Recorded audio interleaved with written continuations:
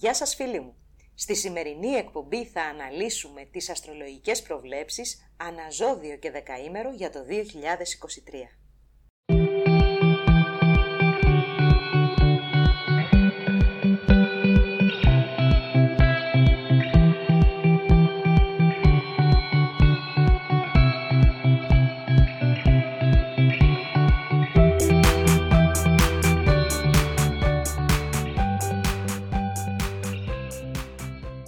Πρώτο δεκαήμερο Κρυού.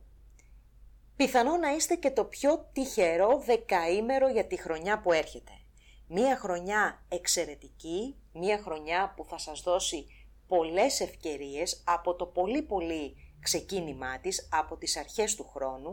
Ήδη από πέρσι ο Δίας κινείται στο δικό σας το ζώδιο, κινείται στο δικό σας το δεκαήμερο, αλλά τώρα είναι στις αρχές του χρόνου μέχρι και τις 20 Φεβρουαρίου που θα παραμείνει στο δικό σας το ζώδιο, είναι το διάστημα που πραγματικά θα δώσει τη μεγαλύτερη εύνοια που έχει για το κάθε ζώδιο.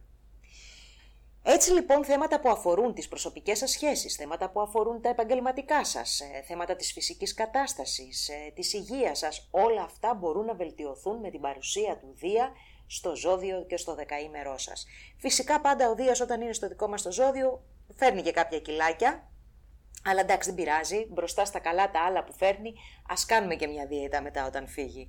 Λοιπόν, πολύ καλή διάθεση, ευκαιρίες κοινωνικές, επαγγελματικές, πνευματικές επίσης. Μην ξεχνάμε τη μέγιστη ιδιότητα του Δία, που είναι η διεύρυνση των οριζόντων και του πνεύματος. Άρα λοιπόν καλό είναι να εκμεταλλευτούμε φυσικά τον Δία στα πρακτικά θέματα της ζωής, αλλά να τον αφήσουμε να επιδράσει λίγο και στο άνοιγμα του μυαλού, γιατί βλέπετε ότι στις μέρες μας ανάποδα πάμε, δεν ανοίγουν τα μυαλά, μάλλον κλείνουν τα μυαλά θα έλεγα. Λοιπόν, όταν θα αποχωρήσει από το δικό σας το ζώδιο και θα περάσει στο δεκαήμερο το πρώτο του Ταύρου, δεν θα σας κακοπέσει καθόλου φίλοι μου, αφού θα επισκεφτεί τον τομέα που αφορά στα οικονομικά σας. Και εκεί θα παραμείνει για το μεγαλύτερο διάστημα του υπολείπου του 2023. Βλέπουμε λοιπόν ότι πιθανότατα μετά τις ευκαιρίες που έχουν παρουσιαστεί, κυρίως τις επαγγελματικές, το δεύτερο κομμάτι του 2023, από τον Μάιο και μετά, θα είναι πάρα πολύ θετικό και ανωδικό στο κομμάτι των οικονομικών επίσης.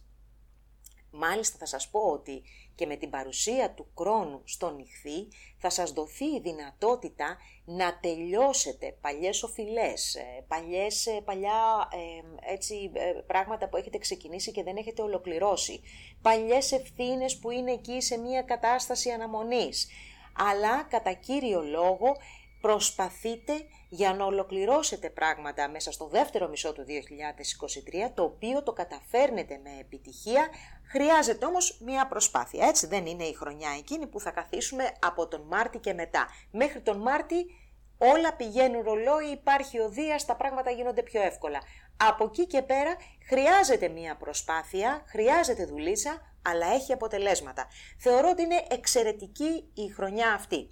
Να πούμε τώρα ότι ο Πλούτονας που θα μετακινηθεί για πολύ μικρό χρονικό διάστημα, για ένα τρίμηνο περίπου, στην πρώτη και στη δεύτερη μοίρα του υδροχόου, πρόκειται για τους γεννημένους μόνο τις πρώτες 2 μέρες, δηλαδή 21-22 Μαρτίου, να φέρει σημαντικότατες αλλαγές, για να το πω πιο σωστά, να ξεκινήσει σημαντικότατη αλλαγή που αφορά στο κοινωνικό δίκτυο, στις φιλίες, στα συλλογικά και ομαδικά εγχειρήματα, αλλά και στα σχέδια και στα όνειρά σας. Ενδέχεται λοιπόν κάποια πράγματα που είχατε στο σιρτάρι, κάποια πράγματα που είχατε στο μυαλό σας, να τα επαναπροσδιορίσετε ολοκληρωτικά πραγματικά την επόμενη διετία, κάτι βέβαια που θα σας βάλει και σε ένα νέο κύκλο δράσης προκειμένου να επιτύχετε τους στόχους σας.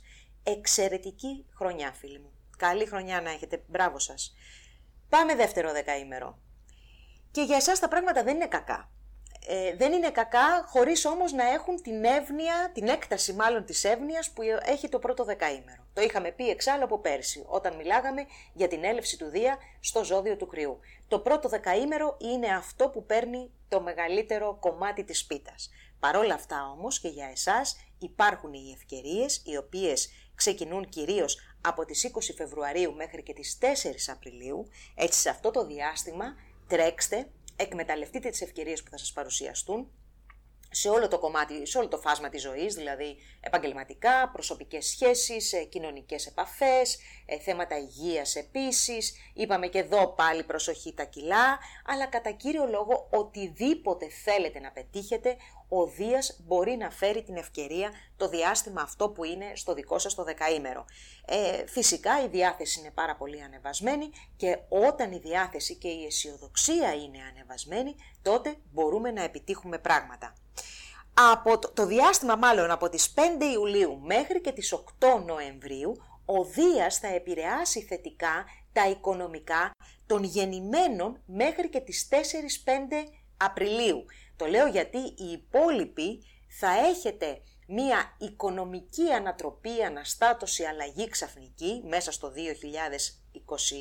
2023, εφόσον ο ουρανός πλέον επισκέπτεται και μάλλον επηρεάζει το δικό σας κομμάτι του δεκαημέρου. Έτσι λοιπόν οι γεννημένοι τις πρώτες 5 ημέρες θεωρώ ότι έχετε μία σταθερή ανωδική οικονομική πορεία μέσα στο 2023.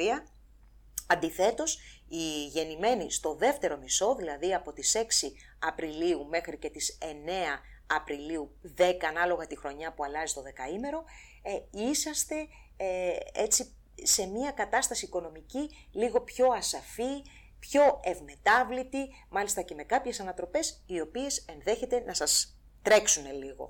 Παρ' όλα αυτά όμως, επειδή έχουμε την παρουσία του Δία για ένα σημαντικό διάστημα μέσα στο 2000, τουλάχιστον για το πρώτο εξάμηνο του 2023, θεωρώ ότι θα μπορέσετε να διαχειριστείτε με επιτυχία τις όποιες ανατροπές. Να πούμε τώρα ότι και το καλοκαίρι που έρχεται είναι πάρα πολύ ερωτικό για το δικό σας το δεκαήμερο, όπως και για το τρίτο που θα πω πιο κάτω. Πολύ ερωτικό, πολύ δημιουργικό, πολύ ευχάριστο, με την Αφροδίτη να παλινδρομεί καθ' όλη τη διάρκεια του καλοκαιριού μέχρι και τις αρχές του φθινοπόρου στο ζώδιο του Λέοντα. Και θα πω επίσης ότι αυτό πολύ πιθανό είναι και ένα πολύ γόνιμο διάστημα για όσα ζευγάρια, για όσους επιθυμούν να έχουν ένα παιδί. Τρίτο δεκαήμερο Κρυού και φίλοι μου, για σας η χρονιά είναι αρκετά σημαντική, έχει αλλαγές, έχει γεγονότα τα οποία έχουν ενδιαφέρον σημαντικό, αφού περνάμε πλέον από το 2023 στη διετία που ο άξονας των εκλήψεων μεταφέρεται στα παρορμητικά και συγκεκριμένα στο δικό σας ζώδιο και στο ζώδιο του Σιγού. Άρα λοιπόν αυτή η επίδραση θα είναι εξαιρετικά σημαντική τα επόμενα χρόνια για το δικό σας το ζώδιο. Για φέτος οι εκλήψεις είναι στο τρίτο δεκαήμερο και είναι το μεγαλύτερο γεγονός που θα σας επηρεάσει μέσα στη χρονιά, εκτός από τους γεννημένους τις 2 τελευταίες ημέρες που επηρεάζονται κυρίως από τον πλανήτη Πλούτονα, ο οποίος διανύει το τελευταίο του διάστημα, την τελευταία του χρονιά στο ζώδιο του εγώκερο που σας έχει επηρεάσει από το 2008. Όχι βέβαια το τρίτο δεκαήμερο, αλλά το ζώδιο του Κρυού συνολικά. Έχουμε καταρχάς να πούμε εδώ τον Δία να είναι στο δικό σας το δεκαήμερο από τις 4 Απριλίου μέχρι και τις 16 Μαΐου. Αυτό σημαίνει ότι το διάστημα αυτό έχει ευκαιρίες. Έχει ευκαιρίες σε όλα τα επίπεδα της ζωής. Είναι προσωπικά, είναι επαγγελματικά, είναι η υγεία, είναι οτιδήποτε ο καθένας έχει στο μυαλό του. Έχει ευκαιρίες. Οι ευκαιρίες αυτές τονώνονται από την έκλειψη που γίνεται στις 20 του μηνός, κυρίως όμως για τους γεννημένους στις τελευταίες μοίρες. Εδώ όμως φίλοι μου υπάρχει μια σημαντική παγίδα. Επειδή εμπλέκονται ταυτόχρονα Δίας και Πλούτονα σε αυτή την έκλειψη, μια έκλειψη πολύ σημαντική για τους γεννημένους στις 2 τελευταίες ημέρες όπως είπα, θέλει να δείξετε ταπεινότητα, θέλει να δείξετε συλλογικό πνεύμα. Όποιος από τους κρυούς τρίτου δεκαημέρου προσπαθήσει με τρόπο εγωιστικό να επιβάλλει το δικό του και να πετύχει πράγματα τα οποία αποκλειστικά και μόνο αφορούν τα δικά του προσωπικά συμφέροντα, να είστε σίγουροι θα αποτύχει. Όποιος όμως προσπαθεί με τιμιότητα, χωρίς να αδικήσει τους υπόλοιπους, να περάσει, να επιτύχει τους δικούς του στόχους, οι οποίοι μέσα σε αυτούς τους στόχους μάλλον είναι και κάποιοι άλλοι, όχι μόνο εκείνος, τότε τα πράγματα μπορούν να είναι πολύ ξεκάθαρα, επιτυχημένα και να οδηγήσουν στην κορφή. Έτσι λοιπόν θα πω, είναι η χρονιά που μπορεί να σου πάει σφεντόνα επάνω στην κορφή, αλλά να φέρει και την ελεύθερη πτώση και να σε πάει στα τάρταρα ανάλογα με το πώς θα λειτουργήσεις. Αν πας να παρανομήσεις, αν πας να κλέψεις, αν πας να δαγκώσεις τους άλλους, να πατήσεις επιπτωμάτων, συγγνώμη, εκεί μάλλον οι πλανήτες δεν θα σε μεταχειριστούν και τόσο έτσι ευγενικά. Αυτό είναι το κυριότερο έτσι κομμάτι της ανοίξεως που έχει την σημαντική έκλειψη στις 20 του μηνός. Η επόμενη έκλειψη και το επόμενο σημαντικό κομμάτι για το δικό σας το δεκαήμερο είναι το φθινόπωρο. Εκεί κοντά στις 14 Οκτωβρίου έχουμε την επόμενη ηλιακή έκλειψη, ηλιακή έκλειψη, η οποία αυτή τη φορά γίνεται στο ζώδιο του Ζυγού και αφορά κατά κύριο λόγο σχέσεις και συνεργασίες, κυρίως όσους έχουν γεννηθεί τις πρώτες 5 ημέρες του δεκαημέρου και όχι το τέλος του δεκαημέρου που αναφέραμε στην προηγούμενη έκλειψη. Έτσι λοιπόν επαγγελματικά σχέσεις, συνεργασίες αλλάζουν μορφή με μεγάλη ταχύτητα. Εκεί που, ανάλογα βέβαια το προσωπικό οροσκόπιο, εκεί που υπήρχαν ανυπέρβλητα εμπόδια και προβλήματα μπορεί να τα δείτε δια μαγείας να εξαφανίζονται, αλλά και σε κάποιες άλλες περιπτώσεις παλιές οφειλές, παλιά χρέη, όταν λέω παλιές οφειλές και χρέη δεν αναφέρομαι μόνο στα χρήματα φυσικά, εμφανίζονται ξαφνικά με αποτέλεσμα να φέρνουν τα πάνω κάτω στις ζωές σας. Είναι μια χρονιά που δεν θα την πω κακή σε καμία των περιπτώσεων. Είναι μια χρονιά που προσφέρει ευκαιρίες, αλλά θέλει συνειδητή στάση απέναντι σε αυτές και γενικά απέναντι στη ζωή και στον τρόπο που συμπεριφέρεστε. Γιατί είπαμε Δίας και Πλούτονας θέλουν να διαμορφώσουν ένα ηθικό πλαίσιο πολύ συγκεκριμένο. Πρώτο δεκαήμερο Ταύρου. Φίλοι μου, το 2023 είναι χρονιά πολύ δυνατή για εσάς. Είναι χρονιά που φέρνει σημαντικές αλλαγές, φέρνει εύνοια, φέρνει ανατροπές, φέρνει αποκαλύψεις, φέρνει λίγο πολύ απ' όλα και κάποιες στιγμές δεν είναι λίγο πολύ, είναι πολύ απ' όλα. Πάμε όμως να τα δούμε τα πράγματα με τη σειρά. Σαφέστατα τα γεγονότα και η δραστηριότητα και η ενεργοποίηση των αστρολογικών συνθηκών που σας επηρεάζουν ξεκινάει από την Άνοιξη. Το πρώτο λοιπόν κομμάτι του 2023 είναι πιο χαλαρό. Από την Άνοιξη λοιπόν έχουμε δύο πολύ σημαντικά γεγονότα. Στις 20 Απριλίου την ηλιακή έκλειψη που γίνεται ουσιαστικά στην τελευταία μοίρα του Κριού, αλλά πολύ κοντά, πολύ κοντά, λίγο πριν αλλάξει ζώδιο και περάσει τον Ταύρο, άρα επηρεάζονται πάρα πολύ οι γεννημένοι τις πρώτες 3-4 ημέρες του ζωδίου, αλλά και την είσοδο του Δία στο δικό σας το ζώδιο, όπου εδώ θα σας πω ότι εσείς του πρώτου δεκαημέρου, καθώς και οι γεννημένοι στις αρχές του δευτέρου, θα έχουν τη μεγαλύτερη εύνοια. Όλο το 2023 έχει να κάνει με σχέσεις και συνεργασίες, όλο, και με τις προσωπικές σας υποθέσεις. Έτσι, ακόμα και το κομμάτι των αρχών του έτους, που δεν είναι και τόσο ιδιαίτερο, και πάλι εδώ έχουμε να κάνουμε με σχέσεις. Όμως, ξεκινάμε από την έκλειψη του Απριλίου, όπου πραγματικά δημιουργούνται παθιασμένες, έντονες σχέσεις, τόσο σε συναισθηματικό, όσο και σε πιο πρακτικό επίπεδο. Έχουμε ανατροπές. Έχουμε αποκαλύψεις σε κάποιες περιπτώσεις. Το σίγουρο είναι ότι δεν πρόκειται να βαρεθείτε μέσα στο 2023 και ειδικά την Άνοιξη. Επειδή ταυτόχρονα ο Δίας περνάει στο δικό σας το ζώδιο από τις 16 Μαΐου, θεωρώ ότι όλη αυτή η ανατρεπτική παθιασμένη ενέργεια σίγουρα είναι γεγονότα τα οποία έρχονται να σας συναρπάσουν και να σας συνεπάρουν. Ο Δίας φυσικά γνωρίζουμε ότι φέρνει επέκταση και φέρνει ευκαιρίες.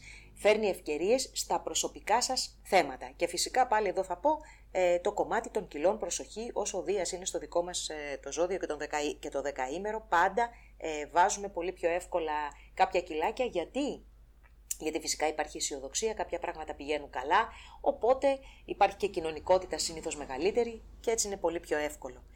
Έχουμε λοιπόν μια πολύ σημαντική αλλαγή μέσα στην Άνοιξη του 23, η οποία επίσης συνοδεύεται από την αλλαγή του Πλούτονα από το ζώδιο του εγώκερος στο ζώδιο του υδροχόου. Μια αλλαγή η οποία επίσης θα επηρεάσει τους γεννημένους τις πρώτες 2-3 ημέρες του ζωδίου. Άρα λοιπόν, για να ξεκαθαρίσουμε κάποια πράγματα, πιο σημαντική και πιο δυναμική χρονιά είναι για τους γεννημένους τις πρώτες 3 ημέρες του ζωδίου, που πραγματικά θα δείτε τη ζωή σας να αλλάζει είτε μέσα από μια δουλειά καινούρια η οποία θα είναι πραγματικά κάτι εντελώς ξεχωριστό και συναρπαστικό, ή μέσα από μια σχέση η οποία επίσης έχει τα ίδια χαρακτηριστικά.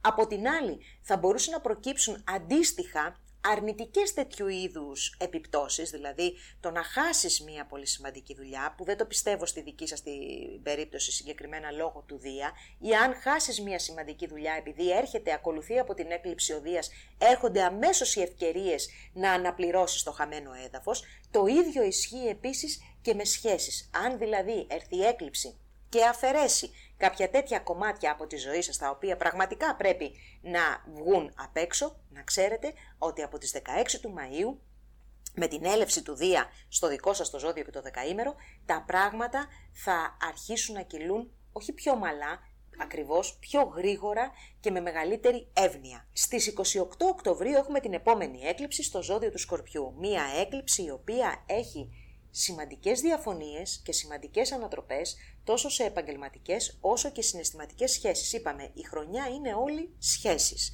Έχουμε αποκαλύψεις, έχουμε αποφασιστικότητα, έχουμε δράση, αλλά επίσης έχουμε και αρκετή επιχειρηματικότητα. Δηλαδή η δράση αυτή για τα επαγγελματικά θα είναι αρκετά έντονη και μέσα στο φθινόπωρο. Η έκλειψη αυτή θα επηρεάσει σχεδόν ολόκληρο το ζώδιο, γιατί γίνεται ακριβώς στη μέση του πρώτου δεκαημέρου του Σκορπιού. Έτσι λοιπόν πιάνει και τους γεννημένους στις αρχές και τους γεννημένους στο τέλος του δεκαημέρου και αφορά όλους σας. Αντιλαμβάνεστε λοιπόν, αφού έχουμε πει ότι οι εκλήψεις κρατάνε 6 μήνες πριν και 6 μήνες μετά από την εκδήλωσή τους, σημαίνει ότι αυτές οι δύο οι εκλήψεις καταλαμβάνουν όλη τη χρονιά του 2023 και έρχονται να ενισχύσουν τη θέση του Δία μέσα από το δικό σας το ζώδιο. Η καταπληκτική χρονιά εγώ θα την πω, βέβαια στους Σταύρους δεν αρέσει και τόσο πολύ η αλλαγή, ωστόσο είναι μια χρονιά που αξίζει για μένα να τολμήσετε και να προσπαθήσετε πράγματα ακόμη και όταν θα βρίσκετε απρόοπτες καταστάσεις, πρόσωπα και γεγονότα μπροστά σας, τα οποία θα πρέπει να δράσετε άμεσα για να τα προσπεράσετε.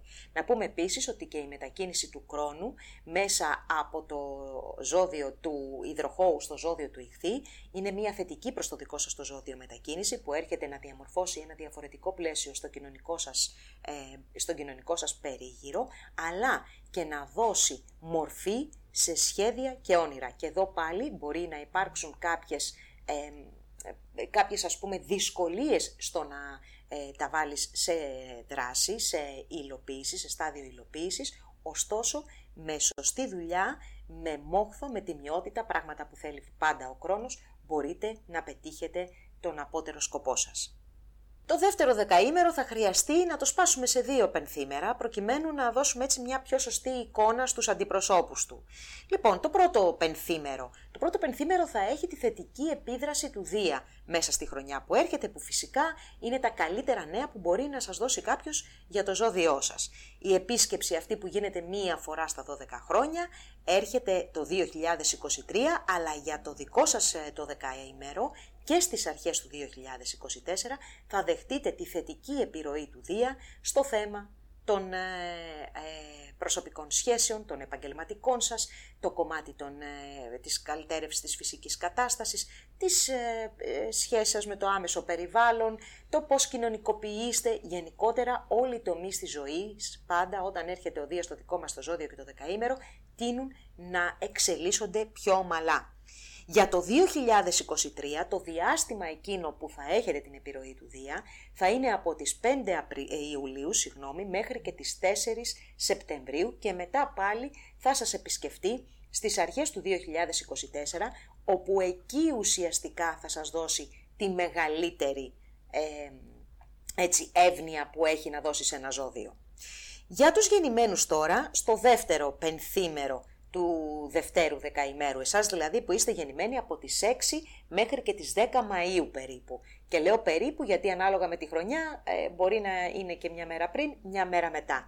Εσείς λοιπόν δέχεστε την επιρροή φέτος του ουρανού. Ήδη όσοι είναι κοντά στις 6 του μηνός έχουν δει καλά τι σημαίνει ουρανός, έχουν περάσει δύσκολα πέρσι. Ωστόσο, το μεγάλο νέο είναι ότι φέτος δεν υπάρχει παρουσία του χρόνου, φίλοι μου. Αυτό σημαίνει ότι ουσιαστικά έχετε απαλλαγή από μια βαριά ευθύνη. Έχετε απαλλαγή από ένα έτσι μαύρο σύννεφο που ήταν από πάνω σας ο χρόνος και σας έβαζε στην ευθύνη, στον περιορισμό και γενικότερα στο να φτιάξετε τη ζωή σας. Το θέμα είναι όμως ότι η παρουσία του ουρανού συνεχίζει να φέρνει ανατρεπτικές καταστάσεις μέσα στη ζωή, να αλλάζει και να μην σταθεροποιεί και τόσο πολύ το κομμάτι των επαγγελματικών, όπως το κομμάτι επίσης των σχέσεων, των διαπροσωπικών, αλλά και θέματα υγείας, μια τάση για ατυχήματα που μπορεί να υπάρχει μέσα στη χρονιά. Πάντα ο ουρανός λόγω βιασύνης και μεγάλης έντασης και έτσι δρεθιστικότητας φέρνει μια τάση για ατυχήματα. Σημαντικό διάστημα η Άνοιξη εκεί κοντά στα γενέθλιά σας, όπως στις 5 του Μαΐου και μάλιστα ειδικά για όσους είναι γεννημένους εκεί κοντά στην έκλειψη αυτή, και μιλάω για τους γεννημένους 3 μέρες πριν, 3 μέρες μετά, έρχονται να βιώσουν την ανατρεπτική, αποκαλυπτική και σκανδαλώδη επιρροή αυτής της έκλειψης. Αυτή η έκλειψη η σεληνιακή που γίνεται στο ζώδιο του Σκορπιού φέρνει πολλές αλλαγές, φέρνει μεγάλους έρωτες. Είπαμε, έφυγε ο χρόνος, έφυγε η αποτρεπτική διάθεση. Ο ουρανός μπορεί να φέρνει σοκ, μπορεί να φέρνει ανατροπές, μπορεί να φέρνει έκπληξη, αλλά αυτό δεν είναι απαραίτητα αρνητικό. Μπορεί να είναι και θετικό και φυσικά το τι θα προκύψει τελικά έχει να κάνει με τον προσωπικό χάρτη του καθενός. Έχουμε λοιπόν μια πολύ έντονη έκλειψη στο κομμάτι το συναισθηματικό, αλλά αυτό μπορεί να προκύψει και στις επαγγελματικές σχέσεις. Συνεργασίες μπορεί να σπάσουν πάρα πολύ εύκολα, αλλά μπορεί να γίνουν και πάρα πολύ εύκολα, όπως το ίδιο και οι σχέσεις. Προσοχή στην κερδοσκοπία, έντονα ερωτική έκλειψη, το ξαναλέω. Και επειδή η επίδρασή της θα είναι μέχρι και τον Νοέμβριο που έχουμε, Οκτώβριο-Νοέμβριο που έχουμε το δεύτερο σετ των εκλήψεων, εκεί θα σας πω ότι η επίδραση θα είναι ιδιαίτερα έντονη και μέσα στο καλοκαίρι που θα έχουμε την Αφροδίτη να παλινδρομεί στο ζώδιο του Λέοντα, αφού θα γυρίσει εκεί η ανάδρομη και θα δώσει επιστροφές σε σχέσεις, πηγενέλα, διλήμματα. Έχετε ένα πολύ έντονο συναισθηματικά και ερωτικά 2023, αλλά μεταφρασμένο και σε κάποιες άλλες περιπτώσεις όπου δεν υπάρχει το ερωτικό ενδιαφέρον, έχουμε και επαγγελματικές αλλαγές που γίνονται όμως με μια ίντριγκα, με ένα πάθος, με πηγενέλα, έφυγα, δεν μου άρεσε, πήγα αλλού, ξαναπροσπάθησα. Γενικότερα είναι μια χρονιά και για εσάς, κυρίως το ξαναλέω όσους έχετε γεννηθεί τις 5 τελευταίες ημέρες του δεκαημέρου, η οποία είναι πάρα πολύ ενδιαφέρουσα, με πολλές αλλαγές, με πολλές ανατροπές. Το ξέρω ότι για σας τους Ταύρους δεν είναι έτσι απλό αυτό, ωστόσο έρχεται να βάλει μια καινούρια πνοή στη ζωή σας και να σας απελευθερώσει από τη στασιμότητα, γιατί ο ουρανός ως σκοπό αυτό έχει, να απελευθερώσει τον άνθρωπο από αυτό που τον καταπιέζει. Επειδή όμως ως είδος αφινόμαστε στο γνωστό και φοβόμαστε στο άγνωστο, φοβόμαστε ακόμα και να απαλλαχθούμε από τις καταστάσεις και τα πρόσωπα που μας καταπιέζουν ή ακόμα και χειροδικούν και μας κακοποιούν. Σε αυτές τις περιπτώσεις λοιπόν με τον ουρανό θα έχουμε το σπάσιμο των δεσμών τέτοιων περιπτώσεων που για μένα μόνο ελευθερία μπορεί να φέρει στον άνθρωπο, που βέβαια η ελευθερία ξέρουμε πάρα πολύ καλά ότι δεν είναι κάτι εύκολο και θέλει αρετή και τόλμη. Τρίτο δεκαήμερο. Ξεκινάτε τη χρονιά με την παρουσία του χρόνου, φίλοι μου, στο τρίτο δεκαήμερο του Υδροχόου. Μία θέση που έρχεται να σας πιέσει. Για τους γεννημένους στις αρχές του δεκαημέρου, δηλαδή εσείς που είστε εκεί μέχρι και τις 13-14 Μαΐου, σίγουρα δεν είναι μία άγνωστη κατάσταση αυτή που βιώνετε και στις αρχές του χρόνου, γιατί είχατε ξαναστριμωχτεί από τον δάσκαλο του ζωδιακού και την προηγούμενη χρονιά. Τώρα όμως τα πράγματα σαφώς είναι πιο χαλαρά, παρόλα αυτά οι περιορισμοί και οι δεσμεύσεις και οι ευθύνες συνεχίζουν να υπάρχουν, όμως τώρα έχετε δουλέψει ήδη επάνω στα προβλήματα και το πιθανότερο είναι ότι με το πέρασμά του το τελευταίο ολοκληρώνεται ένα κύκλο. Οι γεννημένοι μετά τις 13-14 Μαΐου που δεν έχουν βιώσει το πέρασμα του χρόνου το προηγούμενο διάστημα είναι και οι πιο τυχεροί φυσικά του ζωδίου, αφού δεν έχουν έτσι βιώσει όλο αυτόν τον περιορισμό και τις ευθύνες και τις δυσκολίες και την υποχρεωτικότητα σε πράγματα τα οποία κουράζουν ή ακόμη και υποχρεωτικότητα στο να κλείσουν καταστάσεις οι οποίες δεν πλέον λειτουργούν προς όφελος του ατόμου. Έτσι λοιπόν, μέχρι και τις αρχές του Μαρτίου που ο Κρόνος παραμένει στο ζώδιο του Υδροχόου, πιέζεστε συνολικά σαν δεκαήμερο, έχετε μία κακή διάθεση, ίσως θέλει λίγο προσοχή στην υγεία σας, προσοχή και ως προς ατυχήματα κυρίως που αφορούν κόκαλα, οστά, δόντια κατά κύριο λόγο, εκεί μπορεί να υπάρξει ένα πρόβλημα, προσοχή στα βαριά κρυολογήματα μέσα στο χειμώνα και από τις 7 Μαρτίου και μετά, φτού και βγαίνω, ο Κρόνος περνάει στο ζώδιο του Ιχθύ, άρα λοιπόν και εσείς απαλλάσσεστε από αυτή τη δύσκολη έτσι περίοδο των πρώτων 2 μηνών σχεδόν και κάτι ψηλά. Υπάρχει όμως και μία άλλη σημαντική αλλαγή μέσα στο 2023 και αυτή είναι η πρώτη επίσκεψη του ουρανού στο δικό σας το δεκαήμερο, η οποία φυσικά δεν θα τους επηρεάσει όλους, αλλά θα επηρεάσει τους γεννημένους μέχρι και τις 13-14 Μαΐου θα πω, όπου έρχεται με μια ανατρεπτική διάθεση να αλλάξει πράγματα τα οποία αφορούν στις προσωπικές σας πεποιθήσεις, στην προσωπική σας εμφάνιση ακόμα, στα επαγγελματικά σας και φυσικά στις προσωπικές σχέσεις παντός τύπου. Ο ουρανός είναι ένας πλανήτης του σοκ. Είναι ο πλανήτης της αλλαγής, των απροόπτων, των αλλαγών, των εξαιρετικών και σε κάποιες περιπτώσεις των καταστάσεων που βρίσκονται και εκτός ορίων, γιατί είναι ένας πλανήτης που κινείται πέρα από τα συνηθισμένα. Έτσι λοιπόν μην εκπλαγείτε από τον εαυτό σας, που μάλλον θα εκπλαγείτε, γιατί θα δείτε συμπεριφορές που δεν τις συνηθίζατε, έντονη φυσικά ευρεθιστικότητα, νευρικότητα, η οποία πολλές φορές μπορεί να οδηγεί σε μικροατυχήματα. Θέλει προσοχή λοιπόν,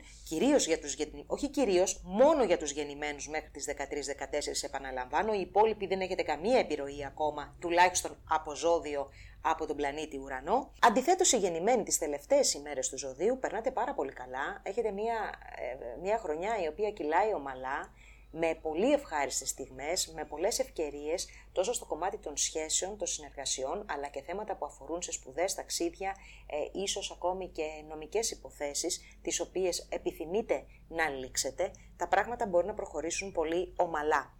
Να πούμε τώρα επίσης ότι η Αφροδίτη όλο το καλοκαίρι θα κινείται μέχρι και τις αρχές του φθινοπόρου, όχι μόνο το καλοκαίρι, μέχρι και τον Οκτώβριο. Θα κινείται στο ζώδιο του Λέοντα. Μία παλινδρόμηση η οποία θα επηρεάσει σημαντικά τις προσωπικές σας σχέσεις θετικά, αλλά και θέματα που αφορούν στο σπίτι, την ακίνητη περιουσία, οικογενειακές καταστάσεις επίσης, σχέσεις με την οικογένεια ή ακόμα και επέκταση του οικογενειακού κύκλου ή η βελτίωση κάποιων σχέσεων με άτομα του οικογενειακού περιβάλλοντος. Αυτή είναι μια πάρα πολύ ωραία διέλευση, η οποία θα κρατήσει, είπαμε, πάρα πολλούς μήνες και θα φέρει επιστροφές κυρίως οικογενειακών καταστάσεων και προσώπων στη ζωή σας, αλλά φυσικά και επανασυνδέσεις σε ερωτικές επαφές, σχέσεις όπως και σε επαγγελματικές σχέσεις και δίνει, εκτός όλων των άλλων, δίνει μια πολύ καλύτερη διάθεση, δίνει μια ανάγκη για να ομορφύνουμε το περιβάλλον, το άμεσο το οποίο μας φιλοξενεί, αλλά και τους εαυτούς μας και την ψυχή μας. Γιατί μην ξεχνάμε, η Αφροδίτη για εσάς θα κυκλοφορεί σε ένα τομέα του οροσκοπίου που αφορά και την ψυχική σας κατάσταση. Δίδυμη πρώτου δεκαημέρου. Αυτή η χρονιά, φίλοι μου, είναι μια χρονιά ενδιαφέρουσα, κουραστική μπορεί να γίνει, αλλά που μπορεί να βοηθήσει στην επίτευξη των στόχων. Πάμε να τα δούμε τα πράγματα με τη σειρά. Να πούμε ότι μέχρι και το τέλος του Φεβρουαρίου η θετική επίδραση του Δία από τον Κρυό σας βοηθάει να ολοκληρώσετε σχέδια, να ολοκληρώσετε όνειρα και μάλιστα να τα ολοκληρώσετε με επιτυχία. Βοηθάει στην ένταξή σας σε κοινωνικά δίκτυα ή σε ομάδες, σε συλλόγους, οι οποίοι βοηθούν στην ανάδειξη των ταλέντων σας, της κοινωνικής σας θέσης, ό,τι εσείς επιθυμείτε και ανάλογα φυσικά με το εγχείρημα του καθενός, αλλά βοηθάει και πάρα πολύ τα οικονομικά των ελεύθερων επαγγελματιών. Γενικότερα οι ελπίδες σας είναι ψηλά, η χαρά είναι καλά, οι φίλοι σας είναι δίπλα σας και σας βοηθούν, σας στέκονται και γενικότερα μοιράζεστε την αγάπη με τους ανθρώπους τους κοντινούς σας. Από το Μάρτιο και συγκεκριμένα από τις 7 Μαρτίου, ο Κρόνος θα περάσει στο ζώδιο των Ιχθύων. Αυτή είναι μια εξαιρετικά σημαντική διέλευση για όλους τους διδύμους, αλλά για το 2023 αφορά αποκλειστικά τους διδύμους του πρώτου δεκαημέρου. Ο Κρόνος θα διέρχεται λοιπόν για ένα χρόνο τον τομέα εκείνο που αφορά στην επαγγελματική σας πορεία, στο κοινωνικό σας προφίλ, αλλά και σε θέματα γονέων, όπως και κάποια οικογενειακά θέματα. Πίεση, ευθύνες και επαγγελματικές αναπροσαρμογές λοιπόν μέσα στο 2023, περιορισμοί σε κάποιες περιπτώσεις, θέματα γονέων τα οποία ή άλλα οικογενειακά θέματα μπορεί να προκύψουν και να αγχώσουν, να περιορίσουν, αλλά και θέματα με αρχές, μεγάλους οργανισμούς που κάποιοι μπορεί να έχουν και αυτά φαίνεται να είναι πιεστικά. Το επόμενο διάστημα μέσα στο 2023 ο Πλούτονας θα περάσει στο ζώδιο του Υδροχόου. Αυτή είναι μια εξαιρετική διέλευση για τους διδύμους, η οποία θα κρατήσει πάρα πολλά χρόνια. Για το 2023 όμως αφορά αποκλειστικά τους γεννημένους τις δύο πρώτες ημέρες, δηλαδή 21-22 Μαΐου. Αυτή είναι μια διέλευση η οποία δίνει τεράστια ψυχική δύναμη και ικανότητα ολοκλήρωσης, κυρίως εγχειρημάτων του παρελθόντος, υποθέσεων προσωπικών οι οποίες μπορεί να εκκρεμούν χρόνια και τώρα να δίνεται η ευκαιρία να ολοκληρωθούν.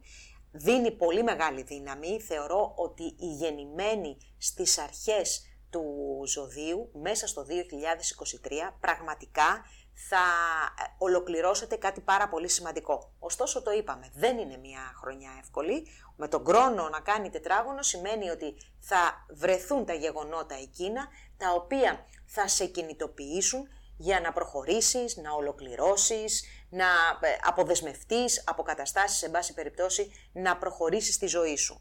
Οι εκλήψεις φέτος γίνονται στον άξονα που αφορά στην υγεία, στην καθημερινότητα, στην ψυχική και στη σωματική υγεία καταρχάς, στις συνθήκες εργασίας, στην ψυχολογική το είπαμε υγεία, αλλά και στις σχέσεις με τους συναδέλφους, το προσωπικό που μπορεί, το βοηθητικό προσωπικό ή τους υφισταμένους που μπορεί να έχει κάποιος στην εργασία του, όπως επίσης και τα μικρά ζωάκια.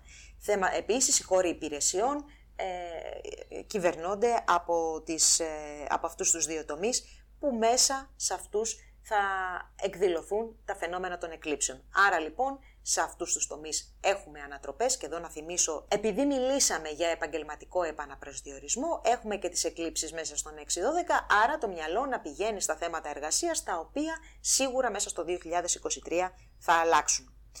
Να περάσουμε τώρα στο δεύτερο δεκαήμερο.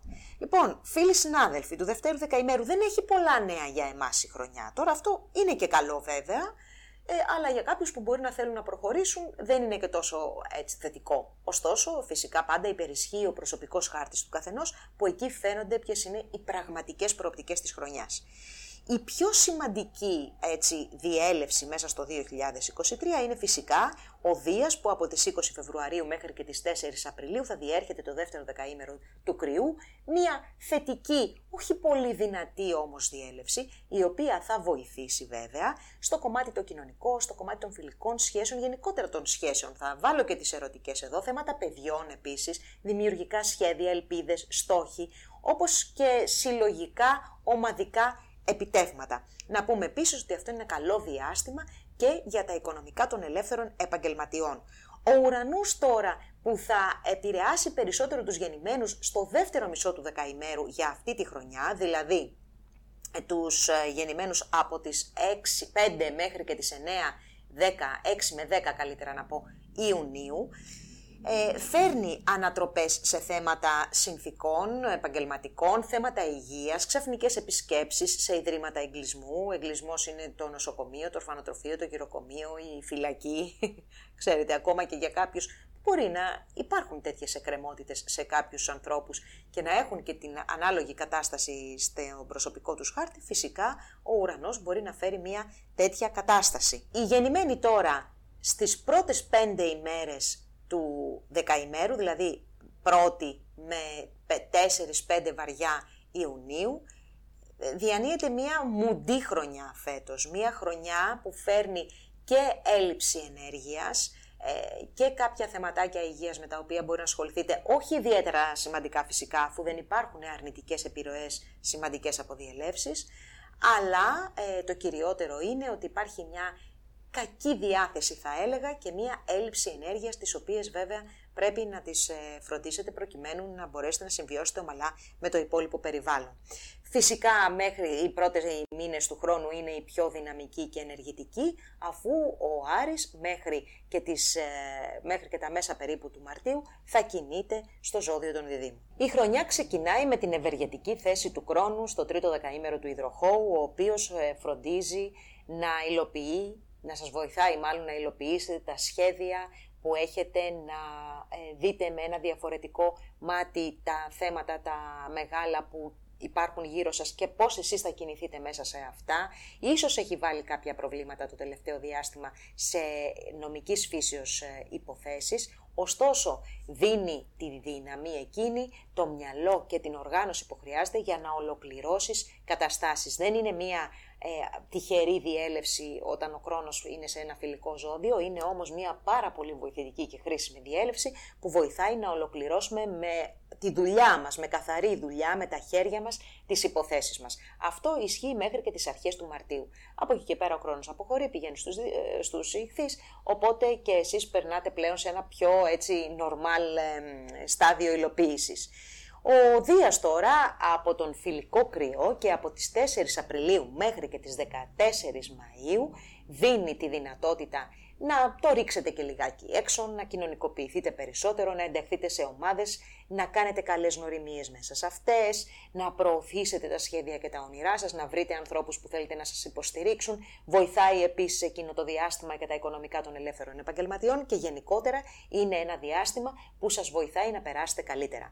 Φυσικά ο Ποσειδώνας, επειδή μιλήσαμε για σχέσεις και είναι και οι εκλήψεις μέσα στο κομμάτι των σχέσεων, των ερωτικών κατά κύριο λόγο, και βρίσκεται και ο Ποσειδώνας ακόμα στον Ιχθύ και φυσικά θα βρίσκεται και το 23 και το 24, αυτή τη χρονιά θα επηρεάσει ένα πολύ μεγάλο κομμάτι του τρίτου δεκαημέρου, σχεδόν όλους, εκτός από τις πρώτες 2 μέρες και τις 2 τελευταίες ημέρες, 2-3 τελευταίες μέρες. Έτσι λοιπόν, οι περισσότεροι που ανήκετε στο τρίτο δεκαήμερο φέτος επηρεάζεστε ακόμα πιο πολύ από τον Ποσειδώνα, μία θέση που πολλάκις έχουμε αναλύσει και μιλάμε για εξειδανίκευση καταστάσεων, σύγχυση σε θέματα κυρίως που αφορούν τα επαγγελματικά, αλλά εγώ θα σας πω γενικότερα των σχέσεων και γενικότερα τις θέσεις στην οποία βρίσκεστε μέσα στην κοινωνία. Θέλει προσοχή, θέλει πάρα πολύ προσοχή ο Φεβρουάριος με τον Μάρτιο, που ο Άρης θα βρίσκεται στο δικό σας δεκαήμερο στους Διδύμους και θα κάνει πάλι τα τετράγωνα με τον Άρη, γιατί και θέματα υγείας εκεί μπορεί να επαναφέρει και έλλειψη ενέργειας μεγάλη και προβλήματα με δουλειά και προβλήματα με σχέσεις, εξαπατήσεις μπορεί να προκύψουν πάλι μέσα σε Φεβρουάριο-Μάρτιο, αλλά και το καλοκαίρι του 2023, κυρίως τον Ιούλιο και τον Αύγουστο, όπου ο Άρης πάλι μέσα από την Παρθένο αυτή τη φορά θα επαναφέρει τις ίδιες καταστάσεις. Είναι λοιπόν μια χρονιά η οποία συνεχίζει περισσότερο να αποσχολεί με θέματα σύγχυσης, εξειδανίκευσης, απογοητεύσεων και εξαπατήσεων παρά με οτιδήποτε άλλο. Φυσικά όταν ο Ποσειδώνας επηρεάζει τον ήλιο μας, το ζώδιό μας, πάντα είμαστε και σε μια κατάσταση πιο μεγάλης προσοχής, μεγαλύτερης προσοχής από άλλες φορές σε θέματα υγείας. Δηλαδή αν υπάρχει μεγάλη ατονία, φυσικά να συμβουλευτείτε τον άνθρωπο που σας κουράρει, που σας θεραπεύει, το θεραπευτή σας, για να δείτε με ποιους τρόπους μπορείτε να το αντιμετωπίσετε, γιατί σε πολλές περιπτώσεις αυτό μπορεί να είναι ακόμα και ψυχολογικό. Και θέματα επίσης που αφορούν στην οικογένεια και στο σπίτι θέλουν ιδιαίτερη προσοχή. Η γεννημένη τώρα 12 με 15 Ιουνίου διανύεται μία χρονιά μεγάλων αλλαγών, μεγάλων ταχυτήτων, δεν προλαβαίνετε δηλαδή τις εξελίξεις και γενικά μία χρονιά που βγάζει ένταση και σημαντικές αλλαγές. Καρκίνος πρώτου δεκαημέρου. Εξαιρετική χρονιά αυτή που έρχεται, φίλοι μου, για το δικό σας το δεκαήμερο. Με το Δία όλη τη χρονιά σχεδόν να προωθεί τα ζητήματά σας, να σας δίνει σημαντική ενέργεια, σημαντική εύνοια, θα σας έλεγα ότι είναι μια χρονιά το 2023 που μπορείτε πραγματικά να προχωρήσετε και μπορείτε πραγματικά να έτσι επενδύσετε στον εαυτό σας. Να τα πάρουμε τα πράγματα με τη σειρά. Μέχρι και τις 20 Φεβρουαρίου ο Δίας από το πρώτο δεκαήμερο του Κριού δίνει σημαντικές επαγγελματικές ευκαιρίες και κοινωνικές ευκαιρίες, τις οποίες αν διαχειριστείτε σωστά μπορείτε πραγματικά να φτάσετε στην κορφή. Εδώ όμως έχουμε πει και σε προηγούμενες εκπομπές ότι χρειάζεται η διάκριση, γιατί δεν πρέπει να αναλάβεις πράγματα παραπάνω από αυτά που μπορείς να κάνεις. Σε αυτή την περίπτωση, ο Δίας, όταν κάνει τετράγωνο με το δικό μας το ζώδιο, όπως στην προκειμένη περίπτωση, μπορεί να φέρει αντί για την επιτυχία, την παταγώδη αποτυχία, η οποία μάλιστα μπορεί και να εκθέσει το άτομο. Ωστόσο, εγώ εύχομαι πραγματικά να διαχειριστείτε με τον καλύτερο τρόπο την εύνοια του Δία και όχι την ασυδοσία, γιατί γι' αυτό μιλάμε κατά κύριο λόγο. Από τις 16 Μαΐου και μετά και σχεδόν για όλο το διάστημα μέχρι και το τέλος του χρόνου, ο Δίας θα βρίσκεται στο φιλικό Ταύρο και μέσα από αυτόν θα σας δώσει τη δυνατότητα να επεκταθείτε κοινωνικά σε φιλικό επίπεδο, σωματικό και συλλογικό επίπεδο, να κυνηγήσετε τα όνειρά σας, να επανατοποθετηθείτε στα σχέδιά σας, να αναβιώσουν οι ελπίδες σας, και το κυριότερο να αυξηθούν και τα οικονομικά σας, αλλά να βελτιώσετε και σχέσεις που αφορούν στα παιδιά, κυρίως στα παιδιά των άλλων, που είναι σημαντικά για τη ζωή σας φυσικά, να μπουν και στη ζωή σας άτομα τα οποία έχουν να κάνουν με τον έρωτα. Δεν είναι απαραίτητο μόνο το κοινωνικό κομμάτι μέσα από αυτή τη διέλευση. Γενικότερα είναι μια πολύ ευχάριστη διέλευση, η οποία σας κάνει αρκετά δημοφιλείς. Να πούμε ότι ο χρόνος ο οποίος θα περάσει στο ζώδιο του Ιχθύ, και αυτό είναι ένα φιλικό ζώδιο για σας, γι' αυτό σας λέω, όλοι οι πλανήτες δηλαδή θα βρίσκονται σε ζώδια, οι περισσότεροι, τα οποία σας προμοτάρουν, σας βοηθούν να κάνετε αυτά που θέλετε. Ο χρόνος λοιπόν μπαίνει στους Ιχθύς. Πέρα από την πολύ θετική όψη που κάνει με το δικό σας το ζώδιο, που δεν είναι η όψη που θα φέρει την τύχη, είναι η όψη όμως που θα σας βοηθήσει να οργανωθείτε και να πετύχετε το σχέδιό σας με βάση την καθαρή δουλειά, σας δίνει και τη δυνατότητα να μάθετε καλύτερα τους κανόνες του παιχνιδιού, να δείτε καλύτερα και με ξεκάθαρο μυαλό τι παίζει γύρω σας, που λέμε σε απλά ελληνικά για να καταλαβαίνόμαστε. Βάζεις πλαίσιο στα όνειρά σου, βάζεις πλαίσιο στο κομμάτι των σχεδίων σου, βλέπεις με ποιο πρακτικό τρόπο μπορείς πραγματικά να υλοποιήσεις όλα αυτά που θέλεις. Ακόμα και στο κομμάτι των ακαδημαϊκών σπουδών μπορεί να στοχεύεις παραπάνω, να δυσκολεύεσαι, να χρειάζεται περισσότερη εργασία, αλλά δίνει τη δυνατότητα να πετύχετε. Τώρα, ο Πλούτονας που θα μεταφερθεί στο ζώδιο του υδροχόου από την Άνοιξη και για ένα τρίμηνο, μετά θα επανέλθει στον εγώκερο, αλλά αρχικά για όσους έχουν γεννηθεί τις πρώτες 2 ημέρες, θα φέρει θέματα που αφορούν κυρίως καταστάσεις ακόμα και διαφωνιών, αλλά κυρίως την εξέλιξη γεγονότων οικονομικών, τα οποία αφορούν οικονομικά που μοιράζεστε, κληρονομικές υποθέσεις, αποζημιώσεις, οφειλές που μπορεί να έχετε κτλ.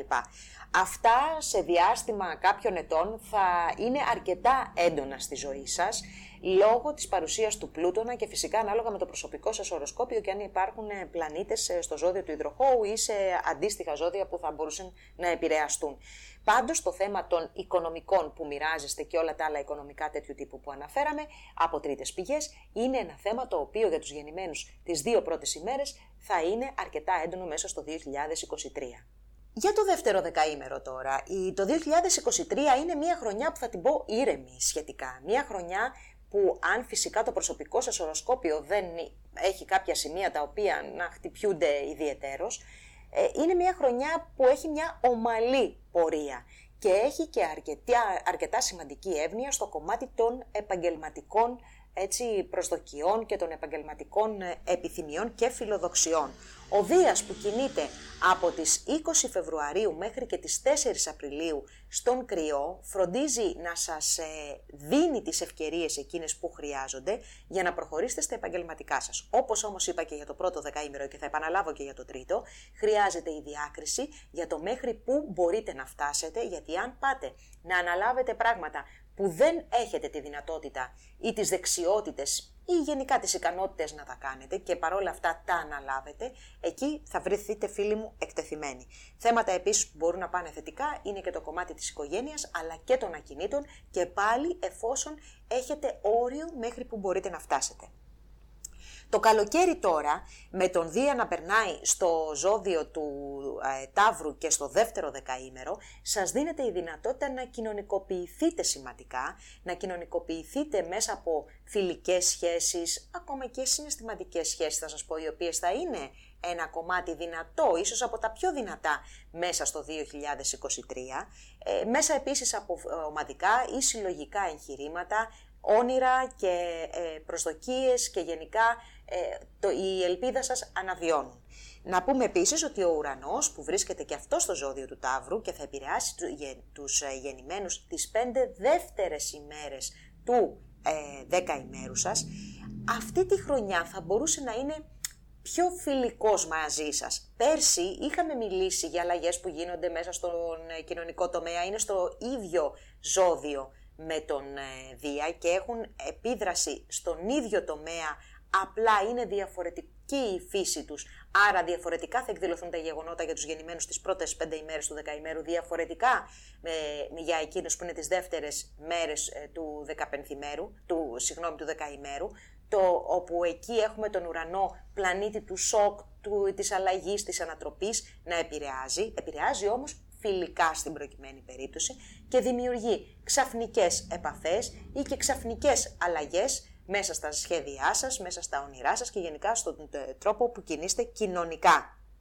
Γενικότερα όμως θα σας πω ότι η χρονιά αυτή έρχεται να φέρει έτσι μια σημαντική ενέργεια αλλαγής μέσα στον φιλικό, κοινωνικό, ερωτικό τομέα, επειδή και μία έκλειψη πρόκειται να επηρεάσει το θέμα των παιδιών, του έρωτα, των δημιουργικών σχεδίων και να επηρεάσει μέσα από την ενέργεια της ανατροπής. Έχουμε αλλαγές, όχι όμως με το δραματικό τρόπο που υπάρχουν σε κάποια άλλα ζώδια. Είπαμε φέτος ο ουρανός είναι πιο φιλικός μαζί σας και αυτό το αεράκι της αναζωογόνησης είναι πολύ πιο φρέσκο, πολύ πιο ομαλό και πολύ πιο ευχάριστο. Τρίτο δεκαήμερο και για εσάς φίλοι μου αυτή είναι μια δυνατή χρονιά. Ακόμα μια δυνατή χρονιά να πούμε την αλήθεια, γιατί σας έχει πάει στη σειρά η αλλαγή στην αλλαγή και η ανατροπή στην ανατροπή. Λοιπόν, και αυτή η χρονιά έχει τα σημεία τα δυνατά και πάμε να τα δούμε. Πρώτα απ' όλα να πω ότι ξεκινάμε καλά. Ξεκινάμε καλά με το Δία από το ζώδιο του Κριού να φέρνει επαγγελματικές ευκαιρίες, να φέρνει επαγγελματικές ανησυχίες οι οποίες μπορούν να ικανοποιηθούν με ένα θετικό τρόπο, κυρίως από το διάστημα από τις 4 Απριλίου μέχρι και τις 16 Μαΐου.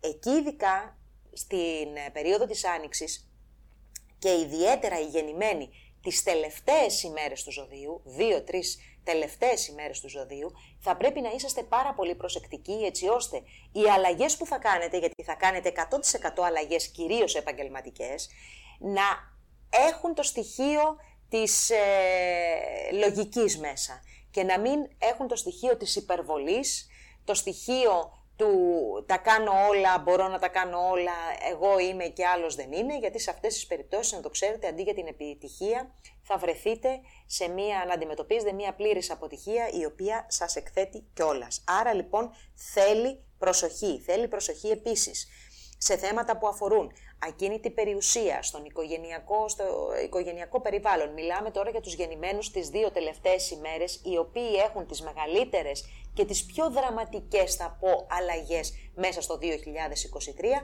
αφού λόγω του Πλούτονα αλλάζει πολύ σημαντικά η ζωή τους στο κομμάτι των σχέσεων, τόσο των προσωπικών όσο και των επαγγελματικών, αλλά και η προσωπικότητά τους η ίδια, η οποία θα διαμορφωθεί μέσα από τα γεγονότα και τις εμπειρίες που θα βγάλει η επόμενη χρονιά. Το επόμενο διάστημα δυνατό είναι εκεί το φθινόπωρο, όπου στις 14 Οκτωβρίου έχουμε ακόμη μία έκλειψη. Η έκλειψη αυτή επηρεάζει περισσότερο τους γεννημένους στις αρχές του δεκαημέρου, άρα λοιπόν οι οποίοι είναι σε μια καλύτερη, ας πούμε, κατάσταση, δεν έχουν να αντιμετωπίσουν τόσα σημαντικά γεγονότα όσο οι γεννημένοι τις 2-3 τελευταίες ημέρες.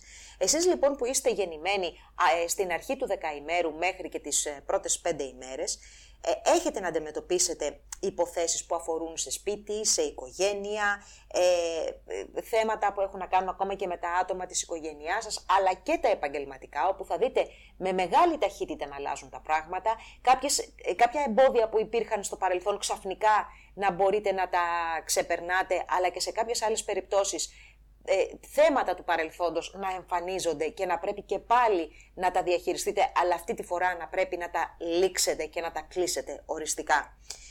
Άρα λοιπόν, για να το συνοψίσουμε, η χρονιά για το μεγαλύτερο κομμάτι του ζωδίου κακή δεν τη λες. Ωστόσο, οι γεννημένοι τις 2-3 τελευταίες ημέρες έχουν να αντιμετωπίσουν πολύ πιο έντονες καταστάσεις, κυρίως στο θέμα των σχέσεων και των συνεργασιών. Από εκεί και πέρα ξεκίνησε η διετία των εκλήψεων στο ζώδιο των παρορμητικών ζωδίων, άρα λοιπόν φέτος το κομμάτι των εκλήψεων είναι αρκετά σημαντικό για εσάς και έρχεται να επιφέρει τις αλλαγές και τις εξελίξεις που είπαμε. Παρόλα αυτά όμως, το τονίζω ότι δεν είναι μία χρονιά η οποία μπορεί να χαρακτηριστεί δύσκολη, κυρίως για τους γεννημένους στο μεγαλύτερο μέρος του δεκαημέρου, εκτός από όσους είναι τις 2-3 τελευταίες ημέρες.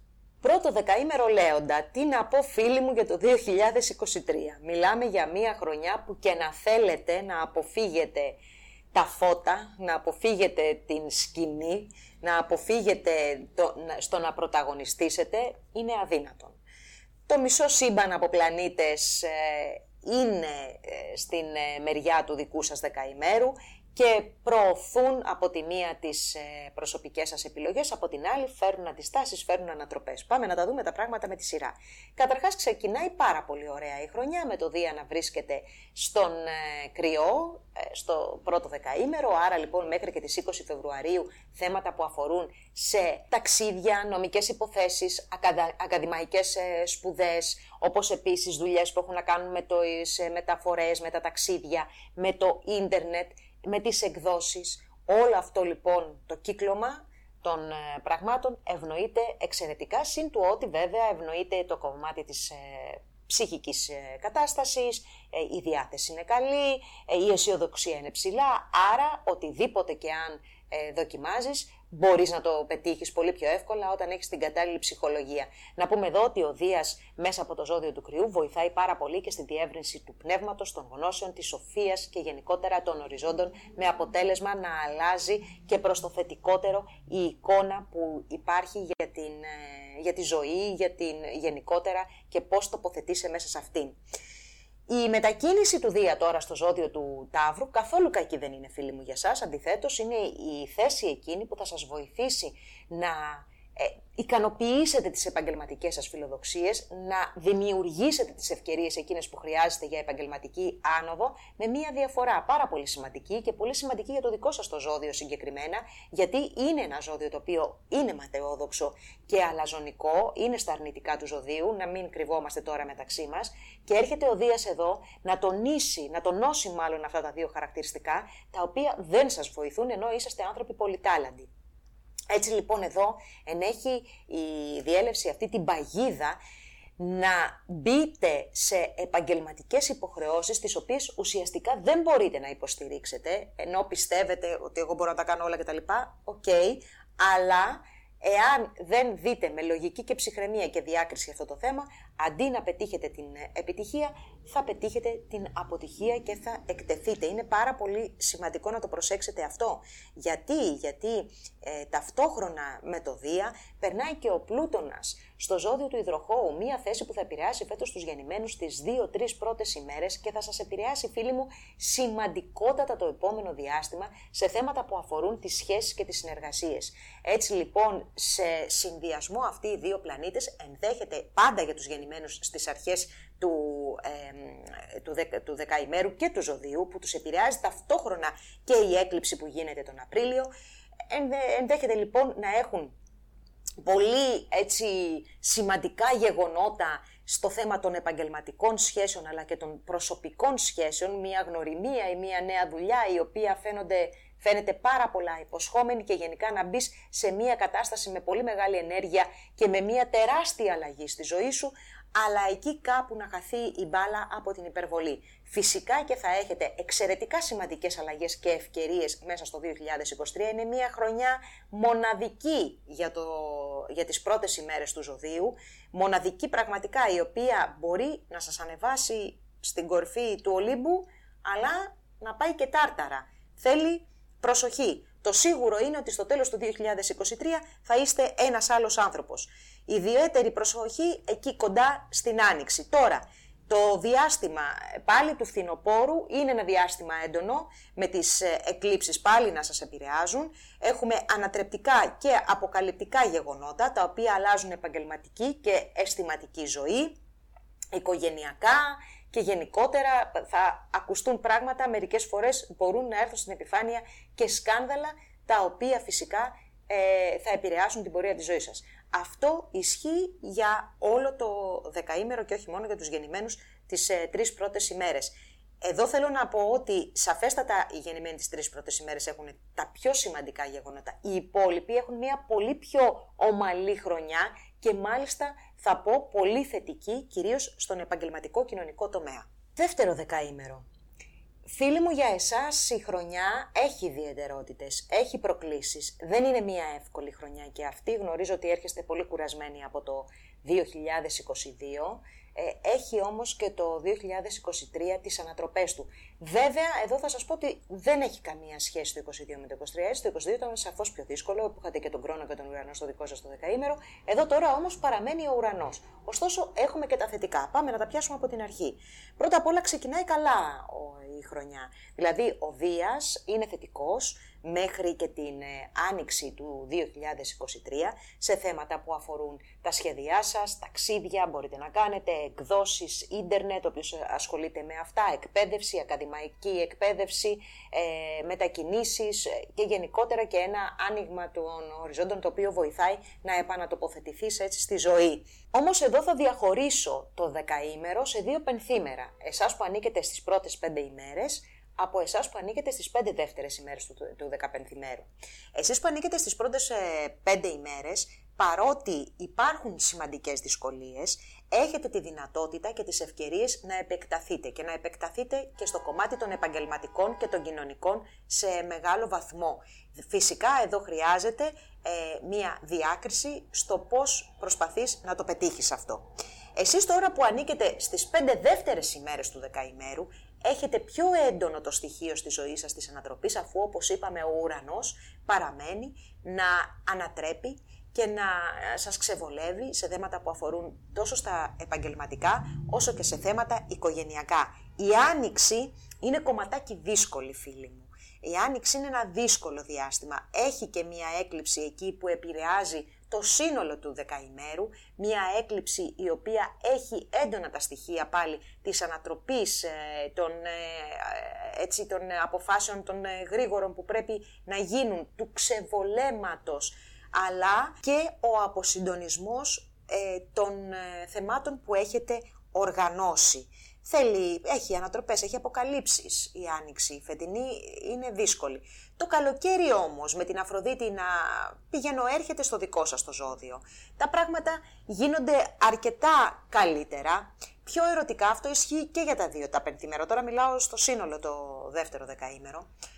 Πιο ερωτική διάθεση, και αν δεν το θέλετε ερωτική, είσαστε σε μια φάση που δεν σας ενδιαφέρει αυτό. Μια καλύτερη διάθεση για να απολαύσετε τη ζωή, διάθεση για να ικανοποιηθούν οι προσωπικές σας επιθυμίες.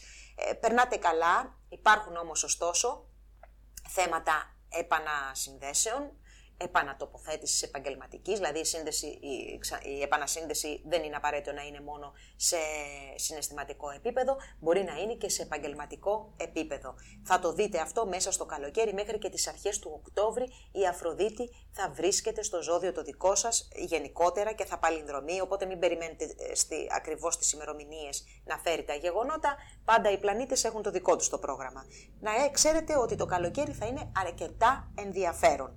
Για να περάσουμε τώρα στο τρίτο δεκαήμερο, όπου για εσάς μέχρι και τον Μάρτιο τα πράγματα είναι λίγο δύσκολα, αφού ο Κρόνος σμιλεύει πολύ προσεκτικά σχέσεις και συνεργασίες από το ζώδιο του Υδροχόου. Βέβαια, για τους γεννημένους στις τελευταίες ημέρες του ζωδίου τα πράγματα είναι πολύ πιο εύκολα, γιατί κάνει μόνο ένα πέρασμα ο Κρόνος, δεν έχει περάσει άλλη φορά.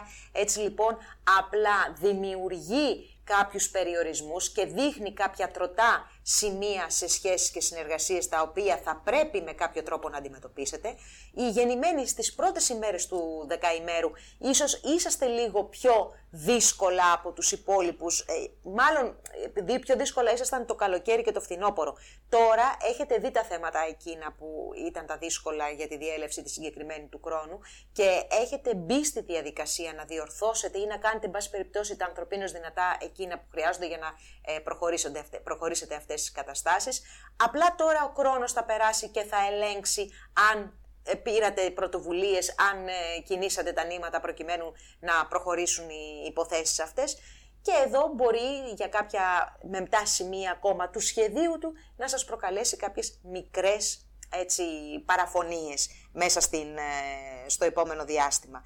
Παρ' όλα αυτά όμως η χρονιά θα συνεχιστεί εξαιρετικά και μάλιστα για όσους κλείσουν οριστικά κάποιες σχέσεις και συνεργασίες να μην χάνουν την ελπίδα τους, γιατί από τις 4 Απριλίου μέχρι και τις 16 Μαΐου ο Δίας από το ζώδιο του Κρυού έρχεται να δώσει ελπίδα, έρχεται να δώσει ευκαιρίες έτσι ώστε να ανακτηθούν τα χαμένα από το πέρασμα του χρόνου. Είσαστε σε μια καλή χρονιά θα πω, φυσικά τους πρώτους 2 μήνες και μια εβδομάδα είναι. Με την παρουσία του χρόνου υπάρχουν κάποια θέματα τα οποία χρειάζεται φυσικά να λύσετε, παρόλα αυτά όμως δεν τη θεωρώ μια δύσκολη χρονιά. Να πάμε τώρα στο άλλο καλό. Η Αφροδίτη θα βρίσκεται στο Λέοντα όλο το καλοκαίρι από τον Ιούνιο μέχρι και τον Οκτώβριο. Και μάλιστα στο δεύτερο και στο τρίτο δεκαήμερο θα κάνει την ανάδρομη πορεία της και εδώ τώρα θα φέρει επαναπροσδιορισμό στις σχέσεις, επαναπροσδιορισμό στις συνεργασίες και είπαμε ότι έχει περάσει πρώτα ο χρόνος και έχει διαλύσει κάτι. Αν υπάρχει όμως έδαφος για να ξαναστηθεί κάτι όμορφο, η Αφροδίτη και ο Δίας από τον Κρυό πιο νωρίς θα δώσουν τη δυνατότητα αυτή. Αυτό που πρέπει να έχετε όλη τη χρονιά είναι ανοιχτά μάτια, αυτάκια και φυσικά το μυαλό για να μπορείτε να δείτε αν πραγματικά πρέπει να δώσετε ευκαιρία σε κάτι παλιό ή απλά να προχωρήσετε σε κάτι καινούριο. Όπως και να έχει όμως η Αφροδίτη, η παρουσία της Αφροδίτης στο ζώδιό σας όλο το καλοκαίρι, αν μη τι άλλο υπόσχεται επιτέλους ένα καλό καλοκαίρι, η αλήθεια είναι για όλους μας, αλλά για σας ιδιαιτέρως, ένα καλύτερο καλοκαίρι, να το πω καλύτερα, πιο σωστά μάλλον, για να είμαι και μέσα, γιατί έχετε καταλάβει τι ανατροπές προκύπτουν συνεχώς. Λοιπόν, ένα καλύτερο καλοκαίρι, πολύ πιο ερωτικό, πολύ πιο απολαυστικό. Οι εκλήψεις τώρα που αφορούν το δικό σας το δεκαήμερο προκύπτουν μέσα στον άξονα που αφορά στις μετακινήσεις, στην επικοινωνία, αλλά και σε θέματα που αφορούν τις σπουδές ή ακόμα εκδόσεις, ίντερνετ, αν ασχολείστε με κάτι τέτοιο. Θέλει λοιπόν μία προσοχή εκεί κατά τη διάρκεια των εκλήψεων, τόσο του Απριλίου όσο και του Οκτωβρίου, προκειμένου να αποφύγετε κάποιες πιο δύσκολες καταστάσεις, χωρίς να σημαίνει ότι οι συγκεκριμένες εκλήψεις είναι απευθείας επικίνδυνες για το δικό σας το δεκαήμερο. Πρώτο δεκαήμερο Παρθένου. Μία γλυκόπικρη θα έλεγα χρονιά είναι η φετινή για το πρώτο δεκαήμερο της Παρθένου, φίλοι και φίλες. Γλυκόπικρη γιατί από τη μία υπάρχει η θετική επιρροή του Δία από τον Ταύρο στο μεγαλύτερο κομμάτι της χρονιάς και από την άλλη η δύσκολη διέλευση του χρόνου από το ζώδιο των Ιχθύων. Ας τα δούμε όμως τα πράγματα με τη σειρά. Από τις 7 Μαρτίου και μετά ο χρόνος περνάει στο ζώδιο των Ιχθύων. Ο χώρος αυτός συμβολίζει για εσάς τους σημαντικούς ανθρώπους στη ζωή σας, αλλά και τις σημαντικές σχέσεις και συνεργασίες. Περνώντας από εκεί, ο πλανήτης του περιορισμού, ο πλανήτης των δυσκολιών, ο Κρόνος, αλλά και ο πλανήτης που μας βάζει να διορθώσουμε όλα τα κακό κείμενα της ζωής μας, αν μη τι άλλο, θα φέρει στην επιφάνεια όλα τα προβλήματα που υπάρχουν στις σημαντικές σχέσεις όπως γάμος αλλά και συνεργασίες. Εδώ τώρα η τύχη είναι με το μέρος σας, γιατί ταυτόχρονα με αυτή τη δύσκολη διέλευση από τις 16 Μαΐου θα έχουμε και το Δία στον Ταύρο. Μία απ' την άλλη πολύ θετική και ευνοϊκή διέλευση, η οποία θα σας βοηθήσει πάρα πολύ στην καλυτέρευση της ψυχολογίας, στην επίτευξη των σχεδίων και των ονείρων σας, σε θέματα που αφορούν σε μετακινήσεις, επικοινωνία, ταξίδια, νομικές υποθέσεις, αλλά και θέματα σπουδών, θα σας βοηθήσει να προχωρήσετε. Επειδή αυτοί οι δύο πλανήτες θα είναι σε μια καλή συνεργασία μεταξύ τους στο διάστημα του 2023, αυτό σημαίνει ότι θα μπορούσατε να διορθώσετε τα κακό κείμενα σχέσεων και συνεργασιών μέσα από μια πολύ θετική συνεργασία μεταξύ των δύο μερών. Φυσικά χρειάζεται υπομονή, επιμονή, πίστη σε αυτό που θέλετε να πετύχετε, σκληρή δουλειά σε πολλές περιπτώσεις, ειδικά εάν μιλάμε για σπουδές, για εξετάσεις, για τέτοια ζητήματα. Εδώ θέλει πολλή δουλειά, καθαρή δουλειά, η οποία όμως μπορεί να έχει καταπληκτικά αποτελέσματα. Είναι μια χρονιά λοιπόν που δεν σας δίνει τη δυνατότητα να χαλαρώσετε, να περάσετε ωραία, πράγματα που θα μπορούσαν να συμβούν αν ήταν μόνο Δίας στον Ταύρο. Αλλά είναι μια χρονιά που έρχεστε αντιμετωπί με τα κακό κείμενα της ζωής σας, τα οποία όμως σας βοηθάει ο Δίας να τα λύσετε, αλλά με προσωπική δουλειά. Όχι με κάποιο μαγικό κόλπο, το οποίο σας κάνει να ξεπερνάτε ως διαμαγεία στα προβλήματα. Να πούμε επίσης ότι ο Άρης που θα βρίσκεται το καλοκαίρι στο δικό σας το δεκαήμερο θα κάνει ένα καλοκαίρι πιο ίσως κουραστικό από κάποια άλλα, με αρκετή δουλειά και με αρκετές διαμάχες εκείνο το διάστημα στο κομμάτι των σχέσεων και των συνεργασιών. Οι εκλήψεις της χρονιάς που σας επηρεάζουν αφορούν στις επικοινωνίες, στις μετακινήσεις, θέματα συγγενών, αδερφών, θέματα επίσης όπως είπα μετακινήσεων οχημάτων κτλ. Άρα θέλει προσοχή εκεί. Και να πούμε και για την άλλη σημαντική μετακίνηση αυτής της χρονιάς, του Πλούτονα που θα περάσει στο ζώδιο του υδροχόου, ένα χώρο που για εσάς συμβολίζει την καθημερινότητα, την υγεία, τις συνθήκες εργασίας, τα μικρά ζωάκια επίσης και τους υφιστάμενους ή το βοηθητικό προσωπικό που τυχόν έχετε. Θα σας έλεγα ότι χρειάζεται, κυρίως τώρα το 2023, θα επηρεάσει τους γεννημένους τις 2 με 3 πρώτες ημέρες. Οι άλλοι ούτε καν θα σας αγγίξει κάτι τέτοιο. Χρειάζεται να είστε σε επιφυλακή σε θέματα υγείας, όπως επίσης να είστε και έτοιμοι να δείτε τις συνθήκες εργασίας σας να αλλάζουν ολοκληρωτικά. Για το δεύτερο δεκαήμερο τα πράγματα είναι πολύ καλύτερα. Πραγματικά φέτος νομίζω ότι θα έχετε τη δυνατότητα να ανανεωθείτε σημαντικά.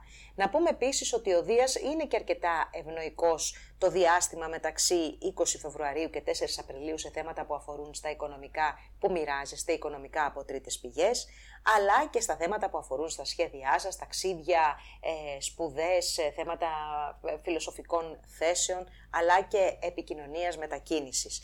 Οι γεννημένοι τώρα στο πρώτο μισό θεωρώ ότι είσαστε λίγο πιο εύκολα από τους υπόλοιπους, δηλαδή λίγο πιο χαλαρά. Εσείς τώρα του δεύτερου μισού του δεκαημέρου, δηλαδή οι 5 δεύτερες ημέρες του δεκαημέρου, ίσως βιώνετε κάποιες ανατροπές οι οποίες μερικές φορές σας ξαφνιάζουν, σας πιάνουν εξαπίνης, δημιουργούν ακόμη και προβλήματα μέσα στην καθημερινότητα και γενικά στην επίτευξη και στην ολοκλήρωση των σχεδίων σας.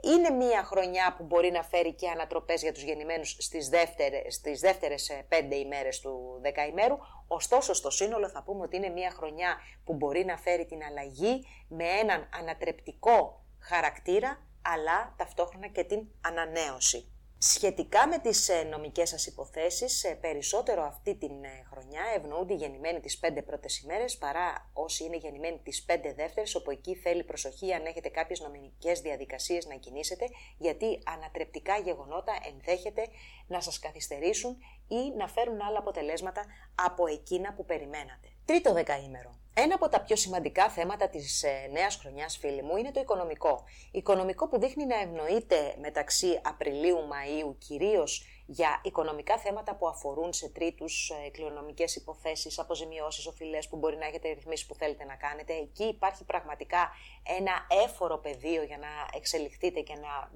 διεκδικήσετε ή να εξελίξετε τις προσωπικές σας υποθέσεις. Ωστόσο, επειδή οι εκλήψεις δρούν στον οικονομικό σας άξονα, σε πολλές περιπτώσεις μέσα στη χρονιά που ακολουθεί θα υπάρχουν ανατροπές και θα ξεφεύγετε εύκολα από τον προϋπολογισμό που έχετε κάνει. Αυτό είναι το ένα το κομμάτι.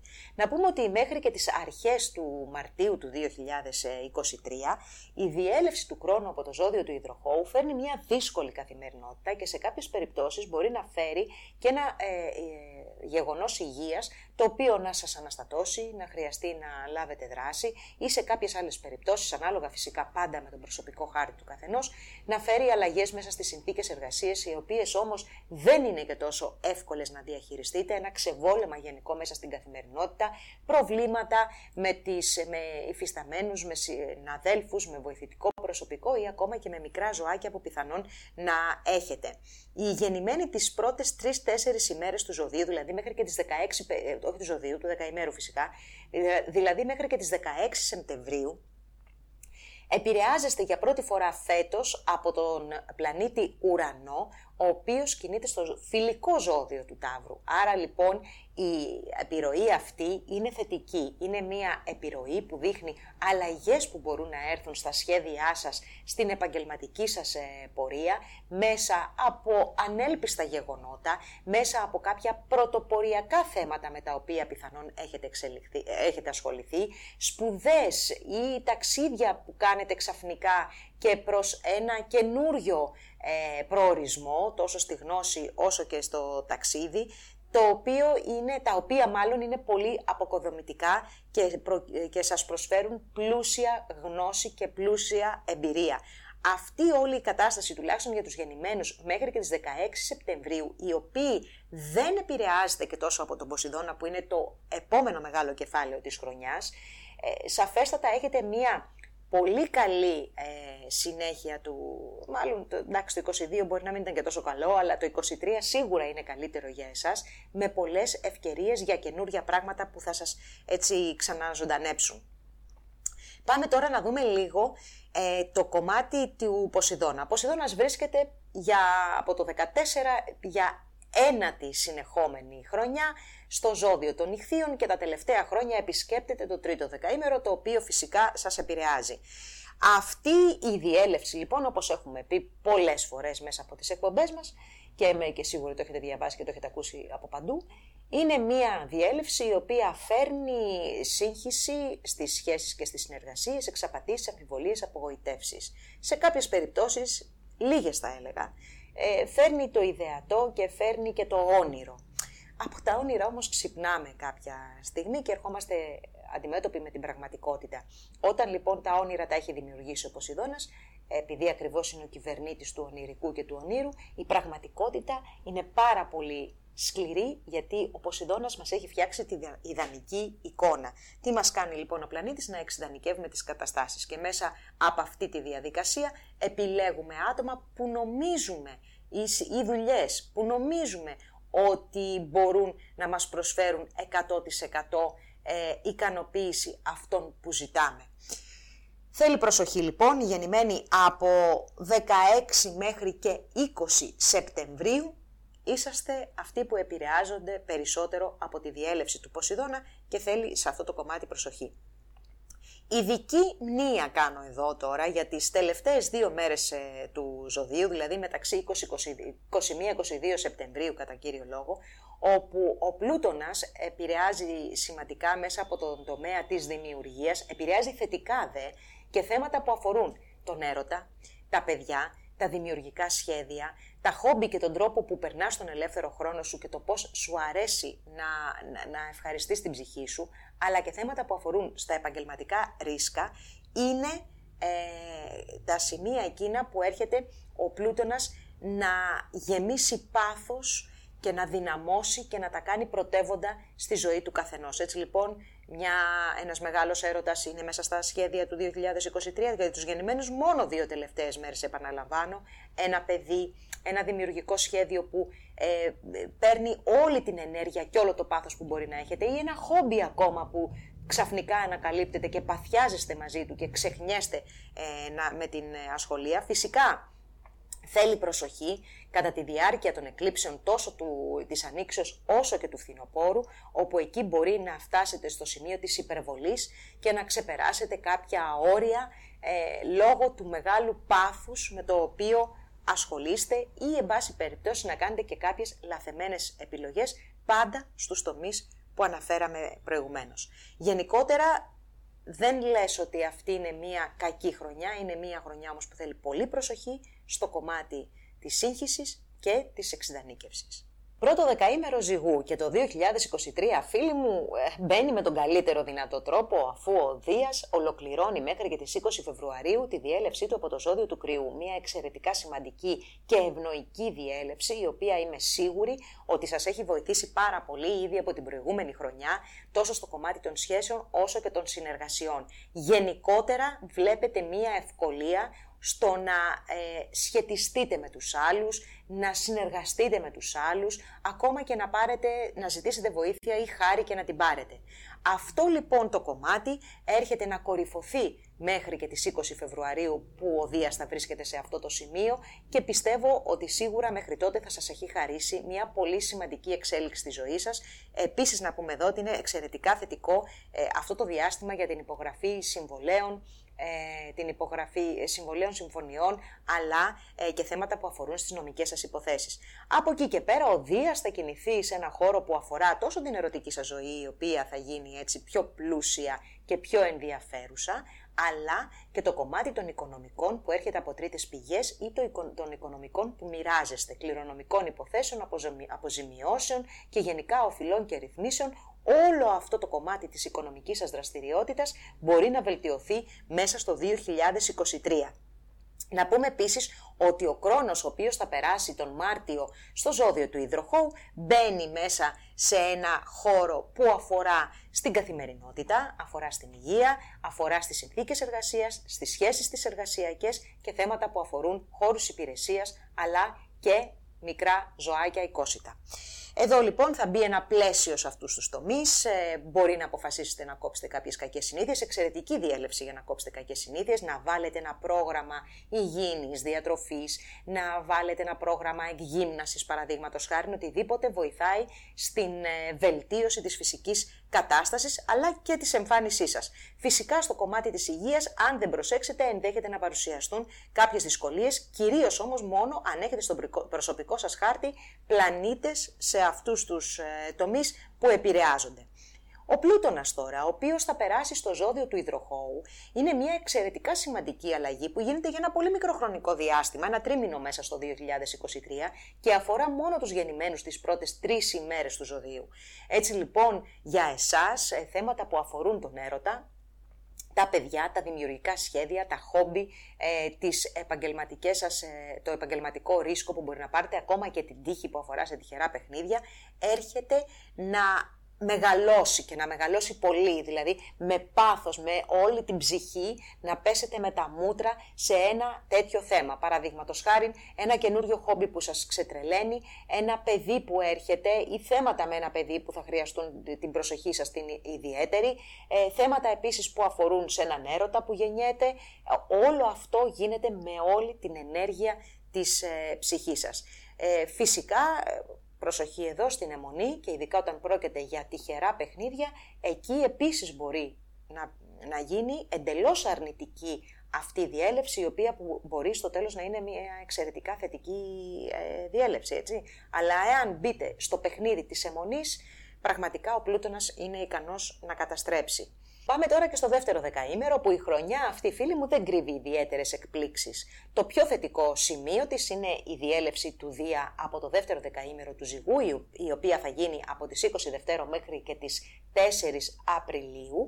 Μία διέλευση η οποία σας βοηθάει εξαιρετικά στο κομμάτι των σχέσεων και των συνεργασιών, γνωριμίες, γάμοι, νέα συμβόλαια, γενικότερα το τέλος του χειμώνα με την Άνοιξη είναι ένα πολύ ευνοϊκό διάστημα. Να πούμε ότι μετά από εκείνο το κομμάτι και κυρίως μέσα στο καλοκαίρι θα ευνοηθείτε σε θέματα που αφορούν οικονομικά που έρχονται από τρίτες πηγές. Όμως για τους γεννημένους από 8 μέχρι και 12 Οκτωβρίου πιθανόν να υπάρχουν μέσα στο 2023 διαστήματα που προκύπτουν ανατροπές σε οικονομικά που μοιράζεστε και δεν είναι και απαραίτητα θετικές. Ή οφειλές, ρυθμίσεις, κληρονομικές υποθέσεις, αποζημιώσεις, πράγματα δηλαδή που τα είχατε προγραμματίσει, τα είχατε κάπως στο μυαλό σας, τα είχατε στα κουτάκια σας, να έρθει ο ουρανός από τον Ταύρο και να σας τα κάνει λίγο ανάκατα. Εκεί θέλει προσοχή. Επίσης, την Άνοιξη με τις εκλήψεις στον άξονα των οικονομικών μας δίνει ένα στοιχείο παραπάνω αυτό, ότι τα οικονομικά μέσα στο 2023 δεν θα είναι το πιο σταθερό σημείο της ζωής σας, οπότε κινηθείτε και προγραμματιστείτε ανάλογα. Να περάσουμε τώρα και στο τρίτο δεκαήμερο, που εδώ τα πράγματα είναι έτσι πιο δυναμικά μέσα στο 2023, πραγματικά, εφόσον είστε ένα από τα ζώδια που ξεκινάνε να φιλοξενούν εκλήψεις. Οι εκλήψεις λοιπόν από το 2023 και το 2024 και λίγο το 2025 θα γίνονται στον άξονα Ζυγού, κρυού Ζυγού για να το πούμε πιο σωστά. Είσαστε λοιπόν εσείς αυτοί που πρώτοι δεχόσαστε έκλειψη και συγκεκριμένα αυτή που γίνεται στις 14 Οκτωβρίου. Ας τα δούμε όμως τα πράγματα με τη σειρά. Λοιπόν, αρχικά έχουμε τον Κρόνο που μέχρι και τις αρχές του Μαρτίου βρίσκεται στο ζώδιο του Υδροχόου. Βρίσκεται στο ζώδιο του Υδροχόου και βάζει λογική στον έρωτα, βάζει πλαίσιο, τα βλέπετε όλα λίγο πιο σοβαρά, κυρίως αυτά που έχουν να κάνουν και με τη διασκέδαση και με πιο ανάλαφρα πράγματα, δηλαδή μπαίνει λογική σε σημεία που συνήθως δεν θα έπρεπε να μπαίνει. Παρ' όλα αυτά όμως, ο Κρόνος σας έδωσε και κάποιες σχέσεις οι οποίες ήταν πιο δομημένες, σε πιο πλαίσιο, ίσως πιο πολύ σε πλαίσιο μάλλον. Μάλιστα σε κάποιες άλλες περιπτώσεις υπήρχε και μια διαφορά ηλικίας. Σε πάση περιπτώσει σχέσεις με ανθρώπους που νιώθετε ότι υπάρχει σεβασμός και υπάρχει και μια σωστή αντιμετώπιση στο κομμάτι της σχέσης. Εδώ τώρα και θέματα που μπορεί να δημιουργηθήκανε με παιδιά, από το Μάρτι και έπειτα, όλα αυτά φίλοι μου σας αποχαιρετούν, ο Κρόνος προχωράει στον επόμενο. Έτσι λοιπόν ξανααποκτάτε και πάλι την καλή διάθεση, μια πιο ανάλαφρη εκεί φυσικά που χρειάζεται. Το καλό επίσης νέο της χρονιάς που έρχεται είναι η θετική επιρροή του Δία από το τρίτο δεκαήμερο του Κρυού, μία επίδραση που θα ισχύσει για σας από τις 4 Απριλίου μέχρι και τις 16 Μαΐου και θα ευνοήσει θέματα σχέσεων και συνεργασιών. Όχι, μην περιμένετε μάλλον τεράστια πράγματα, γιατί από σας περνάει μόνο μία φορά, κάνει ένα γρήγορο πέρασμα, απλά εκείνο το διάστημα είναι καλό να το εκμεταλλευτείτε και να το αξιοποιήσετε μέσα από συνεργασίες ή και κάποιες γνωριμίες που μπορεί να κάνετε. Τώρα, το πιο σημαντικό κομμάτι είναι φυσικά η παρουσία του Πλούτονα και αυτή τη χρονιά, τελευταία χρονιά, που και φέτος θα περάσει δοκιμαστικά στον Υδροχόο, αλλά το περισσότερο και το πιο σημαντικό κομμάτι μένει στον εγώ καιρό και σας επηρεάζει. Ο Πλούτονας λοιπόν επηρεάζει τους γεννημένους τις 2 τελευταίες ημέρες. Εδώ φίλοι μου, σε συνδυασμό και με τις εκλήψεις, έρχονται πολύ σημαντικές αλλαγές, κυρίως για εσάς που έχετε γεννηθεί τις 2 τελευταίες ημέρες. Ειδικά η περίοδος της ανοίξεως φέρνει εξαιρετικά σημαντικές αλλαγές στις σχέσεις και στις συνεργασίες. Να το ξέρετε ότι σχέση που δεν προχωράει, συνεργασία που δεν προχωράει, θα τελειώσει οριστικά και αμετάκλητα και μάλιστα μέσα από αυτό θα βγείτε και ένας άλλος άνθρωπος. Είναι η τελευταία πράξη αυτού του έργου, η παρουσία του Πλούτονα το 2023 στο ζώδιό σας, που έχει έρθει και έχει, όχι στο ζώδιό σας, στο ζώδιο του εγώ καιρο που επηρεάζει το ζώδιό σας, που έχει έρθει και σας έχει κάνει να αλλάξετε πολύ σημαντικές σχέσεις, θέματα που αφορούν τον οικογενειακό ιστό, θέματα που αφορούν τα κίνητά σας. Εδώ πρέπει να είσαστε πάρα πολύ προσεκτικοί, γιατί ενδέχεται να έχετε αλλαγές αφενός μέσα στην οικογένεια, αλλά και αντιμαχίες, αντιθέσεις σε θέματα που αφορούν την ακίνητη περιουσία σας. Επίσης, πολύ προσοχή και στο χώρο φυσικά που μένετε. Τώρα, αυτά ισχύουν περισσότερο για τους γεννημένους τις 2 τελευταίες ημέρες. Για όλους τους υπόλοιπους, φυσικά η χρονιά είναι κατά κάτι καλύτερη, κατά πολύ μάλλον, για να μην λέω τώρα, κατά πολύ καλύτερη, αφού δεν υπάρχει αυτή η έτσι μεταμορφωτική επίδραση του Πλούτονα. Ωστόσο όμως η έκλειψη που έρχεται στις 14 Οκτωβρίου και γίνεται στο ζώδιό σας και αφορά κυρίως τους γεννημένους τις 5-6 πρώτες ημέρες του ζωδίου, έρχεται να φέρει με σφοδρή ταχύτητα αλλαγές σε σχέσεις και σε συνεργασίες. Μάλιστα σε κάποιες περιπτώσεις και ανάλογα και τον προσωπικό χάρτη μπορεί να είναι πολύ ευεργετική αυτή η σφοδρότητα, όπου ξαφνικά να φύγουν τα θέματα που έφερναν εμπόδια και καθυστερούσαν κάποιες προσωπικές υποθέσεις ή κάποιες σχέσεις, και από την άλλη να δημιουργηθούν ξαφνικά θέματα μέσα από παρελθούσες καταστάσεις όμως, τα οποία για να προχωρήσουν αυτά που θέλετε πρέπει να λυθούν. Αυτά φυσικά θα εκδηλωθούν ανάλογα με τον προσωπικό χάρτη του καθενός. Έτσι λοιπόν, για να συνοψίσουμε, η χρονιά αυτή σας βάζει στη διαδικασία αλλαγής σε θέματα σχέσεων και συνεργασιών, όμως αυτοί που βιώνουν με πιο δραματικό κατά κάποιο τρόπο τις αλλαγές, τόσο σε σχέσεις και σε συνεργασίες, όσο και στο κομμάτι το οικογενειακό επαγγελματικό, είναι οι γεννημένοι τις 2 τελευταίες ημέρες. Να θυμάστε επίσης ότι είναι χρονιά που υποδέχεστε εκλήψεις, οι εκλήψεις σας επηρεάζουν άμεσα, άρα τα απρόοπτα και τα ανατρεπτικά γεγονότα είναι μέσα στο μενού της χρονιάς. Πρώτο δεκαήμερο Σκορπιού. Πολλά τα νέα, φίλοι μου, για το 2023, μία χρονιά πολύ σημαντική, πολύ δυναμική, κυρίως αν έχετε γεννηθεί τις πρώτες 3 ημέρες του ζωδίου, όπου εδώ θα αλλάξουν πράγματα από τις ρίζες που λέμε, από τα θεμέλια που αφορούν στη ζωή σας. Λοιπόν, πάμε να τα πάρουμε με τη σειρά. Πρώτα απ' όλα έχουμε μία έκλειψη που γίνεται λίγο πριν, στο τελείωμα του Κρυού, λίγο πριν ξεκινήσει ο Ταύρος, άρα λοιπόν ακριβώς στην αρχή του Ταύρου, μια έκλειψη που γίνεται στις 20 του Απρίλη και σας επηρεάζει άμεσα σε θέματα που αφορούν σχέσεις και συνεργασίες. Έχουμε μεγάλες αλλαγές στις σχέσεις και στις συνεργασίες, έχουμε ανατροπές, έχουμε σκάνδαλα σε πολλές περιπτώσεις, έχουμε ρήξεις, αποκαλύψεις, αλλά και έρωτες, πάθη μεγάλα και ξαφνικά, όπως επίσης και δουλειές με τεράστιο ενθουσιασμό, τεράστια δημιουργικότητα, τα οποία μπαίνουν στη ζωή. Έχουμε και τον Κρόνο ταυτόχρονα, τον Μάρτιο, 1 μήνα πριν από την έκλειψη, να έχει περάσει στο ζώδιο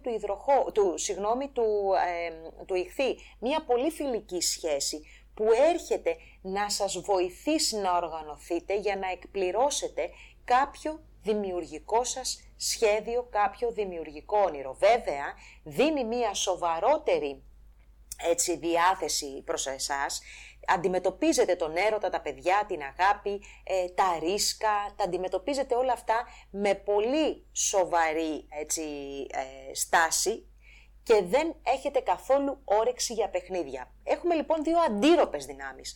Από τη μία έχουμε την έκλειψη που φέρνει το πάθος, φέρνει την ανατροπή, φέρνει όλα αυτά που θέλει να σας κάνουν να ρηχτείτε με τα μούτρα σε κάτι που σας παθιάζει, και από την άλλη έχουμε τον Κρόνο να προσπαθεί να ισορροπήσει την κατάσταση. Δεν είναι κακό, δεν το λες κακό αυτό, το λες καλό φυσικά, γιατί μπορεί η λογική τελικά ή ένα κοινωνικό πλαίσιο το οποίο υπάρχει μέσα στο κεφάλι σας να σας βάλει στη διαδικασία να κάνετε τέτοιες επιλογές που τελικά να εξισορροπήσετε καταστάσεις εξαιρετικά παθιασμένες, εξαιρετικά έντονες. Ο Πλούτονας που έχει περάσει και αυτός από το Μάρτιο στο ζώδιο του Υδροχόου, μία θέση που θα αλλάξει πάρα πολλά σε εσάς που είστε γεννημένοι για το 2023 και 2024 ισχύει αυτό, τις 3 πρώτες ημέρες του ζωδίου, κυρίως τις πρώτες 2, αλλά βάζω και την τρίτη γιατί θα αρχίσει θα αρχίσετε να νιώθετε και εσείς την επιρροή. Έρχεται λοιπόν να αλλάξει εντελώς το οικογενειακό περιβάλλον, τις συνθήκες διαβίωσης, επαγγελματικά θέματα, επαγγελματικό προσανατολισμό και πορεία. Θέματα που μπορεί να αφορούν στους γονείς, θέματα που μπορούν να αφορούν, όπως είπαμε, στην ακίνητη περιουσία.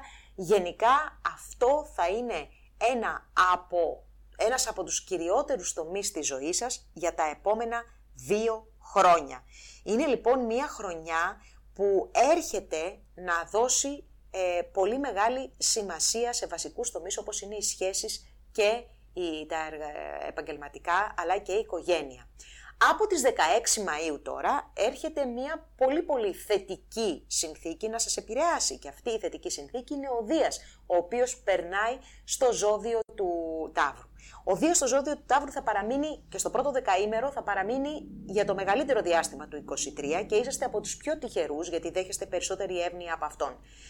Ο Δίας εκεί βέβαια θα σας βοηθήσει να δημιουργήσετε σχέσεις και συνεργασίες οι οποίες είναι επωφελείς για εσάς. Και όχι μόνο.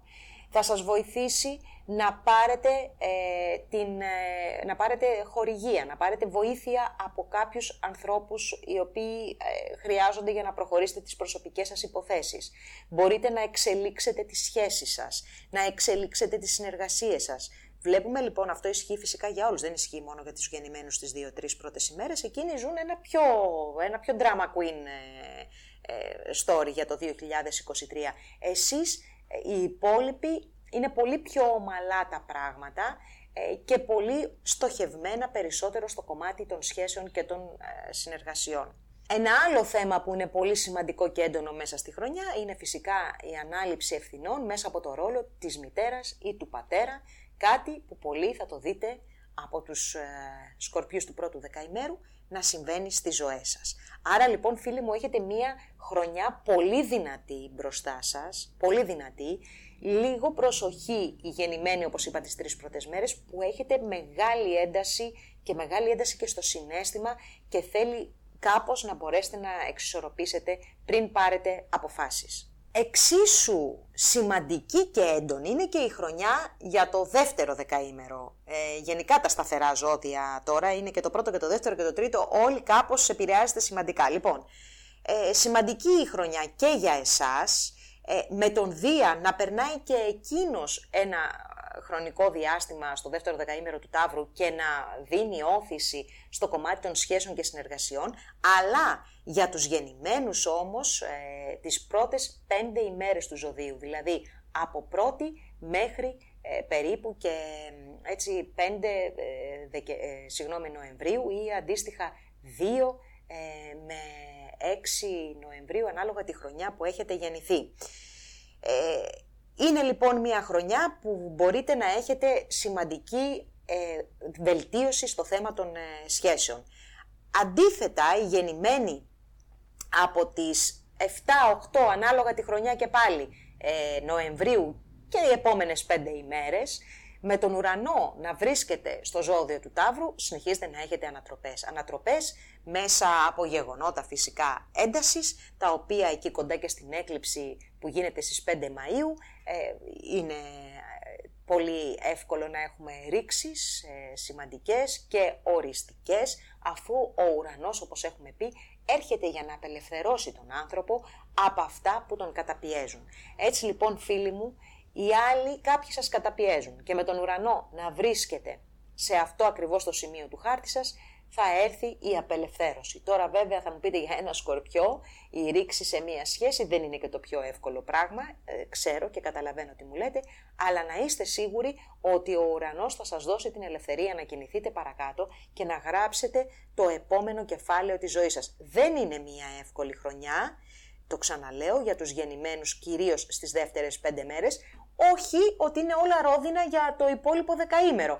Απλά επειδή υπάρχει η παρουσία του Δία ένα τρίμηνο περίπου μέσα στο 2023 στο δεύτερο δεκαήμερο του Ταύρου, δίνεται η δυνατότητα των ευκαιριών έτσι ώστε να μπορέσετε τα χαμένα της χρονιάς να τα αναπληρώσετε κατά κάποιο τρόπο. Λοιπόν, έκλειψη 5 Μαΐου σημαντική, Αποκαλύψεις, σκάνδαλα, κερδοσκοπία, προσοχή, γιατί δεν είναι μόνο έρωτας το σεξ και τα συναφή, είναι και οι δουλειές, είναι και τα λεφτά και είναι και οι λογαριασμοί, και εκεί θέλει πάρα πολύ προσοχή για το πώς θα το διαχειριστείτε. Τρίτο δεκαήμερο και έχουμε και εδώ αρκετές ενδιαφέρουσες εξελίξεις μέσα στο 2023 και ξεκινάμε με τον Κρόνο, ο οποίος από την αρχή του έτους βρίσκεται στο τρίτο δεκαήμερο του υδροχόου για να ολοκληρώσει την πορεία του μέχρι και τις 7 Μαρτίου. Άρα λοιπόν μέχρι και τις αρχές του Μαρτίου θα είσαστε λίγο σε μια δύσκολη κατάσταση μέσα στο οικογενειακό και επαγγελματικό περιβάλλον. Θέματα που αφορούν τις άμεσες συνθήκες διαβίωσης γίνονται πιο δύσκολα, πιο σκληρές οι σχέσεις, πιο ψυχρό ακόμα θα λέγαμε και το κλίμα μέσα στο σπίτι, προβλήματα με γονείς μπορεί να αντιμετωπίσετε αυτό το διάστημα. Βέβαια, πιο δύσκολα βρίσκονται όσοι έχουν γεννηθεί τις πρώτες 5 ημέρες του δεκαημέρου. Αντίθετα, οι γεννημένοι τις 5 τελευταίες, που είναι και οι 5 τελευταίες του ζωδίου, είσαστε πολύ πιο χαλαρά και μόνο για ένα μικρό χρονικό διάστημα αντιμετωπίζετε οικογενειακά ή επαγγελματικά θέματα, τα οποία όμως πολύ γρήγορα καταφέρνετε, διαχειρίζεστε και ξεπερνάτε. Τώρα για εσάς που είπαμε ότι ότι οι πρώτες 5 ημέρες του δεκαημέρου περνάτε πιο δύσκολα με τον Κρόνο, η αλήθεια είναι ότι περνάτε και αρκετές ανατροπές και προκλήσεις με τον ουρανό, ο οποίος θα έρθει και θα επηρεάσει τους γεννημένους από 13 μέχρι και 16 Νοεμβρίου κατά κύριο λόγο, ανάλογα τώρα με τη χρονιά, οι 3 πρώτες ημέρες του δεκαημέρου ουσιαστικά, αλλά τώρα για τις ημερομηνίες είναι ανάλογα με τη χρονιά που έχετε γεννηθεί, μία πάνω μία κάτω, δεν μπορώ να σας το ξεκαθαρίσω εδώ από τις γενικές προβλέψεις. Εν πάση περιπτώσει, εσείς έχετε τις ανατροπές που θα φέρει ο ουρανός που επισκέπτεται για πρώτη φορά το δικό σας το δεκαήμερο.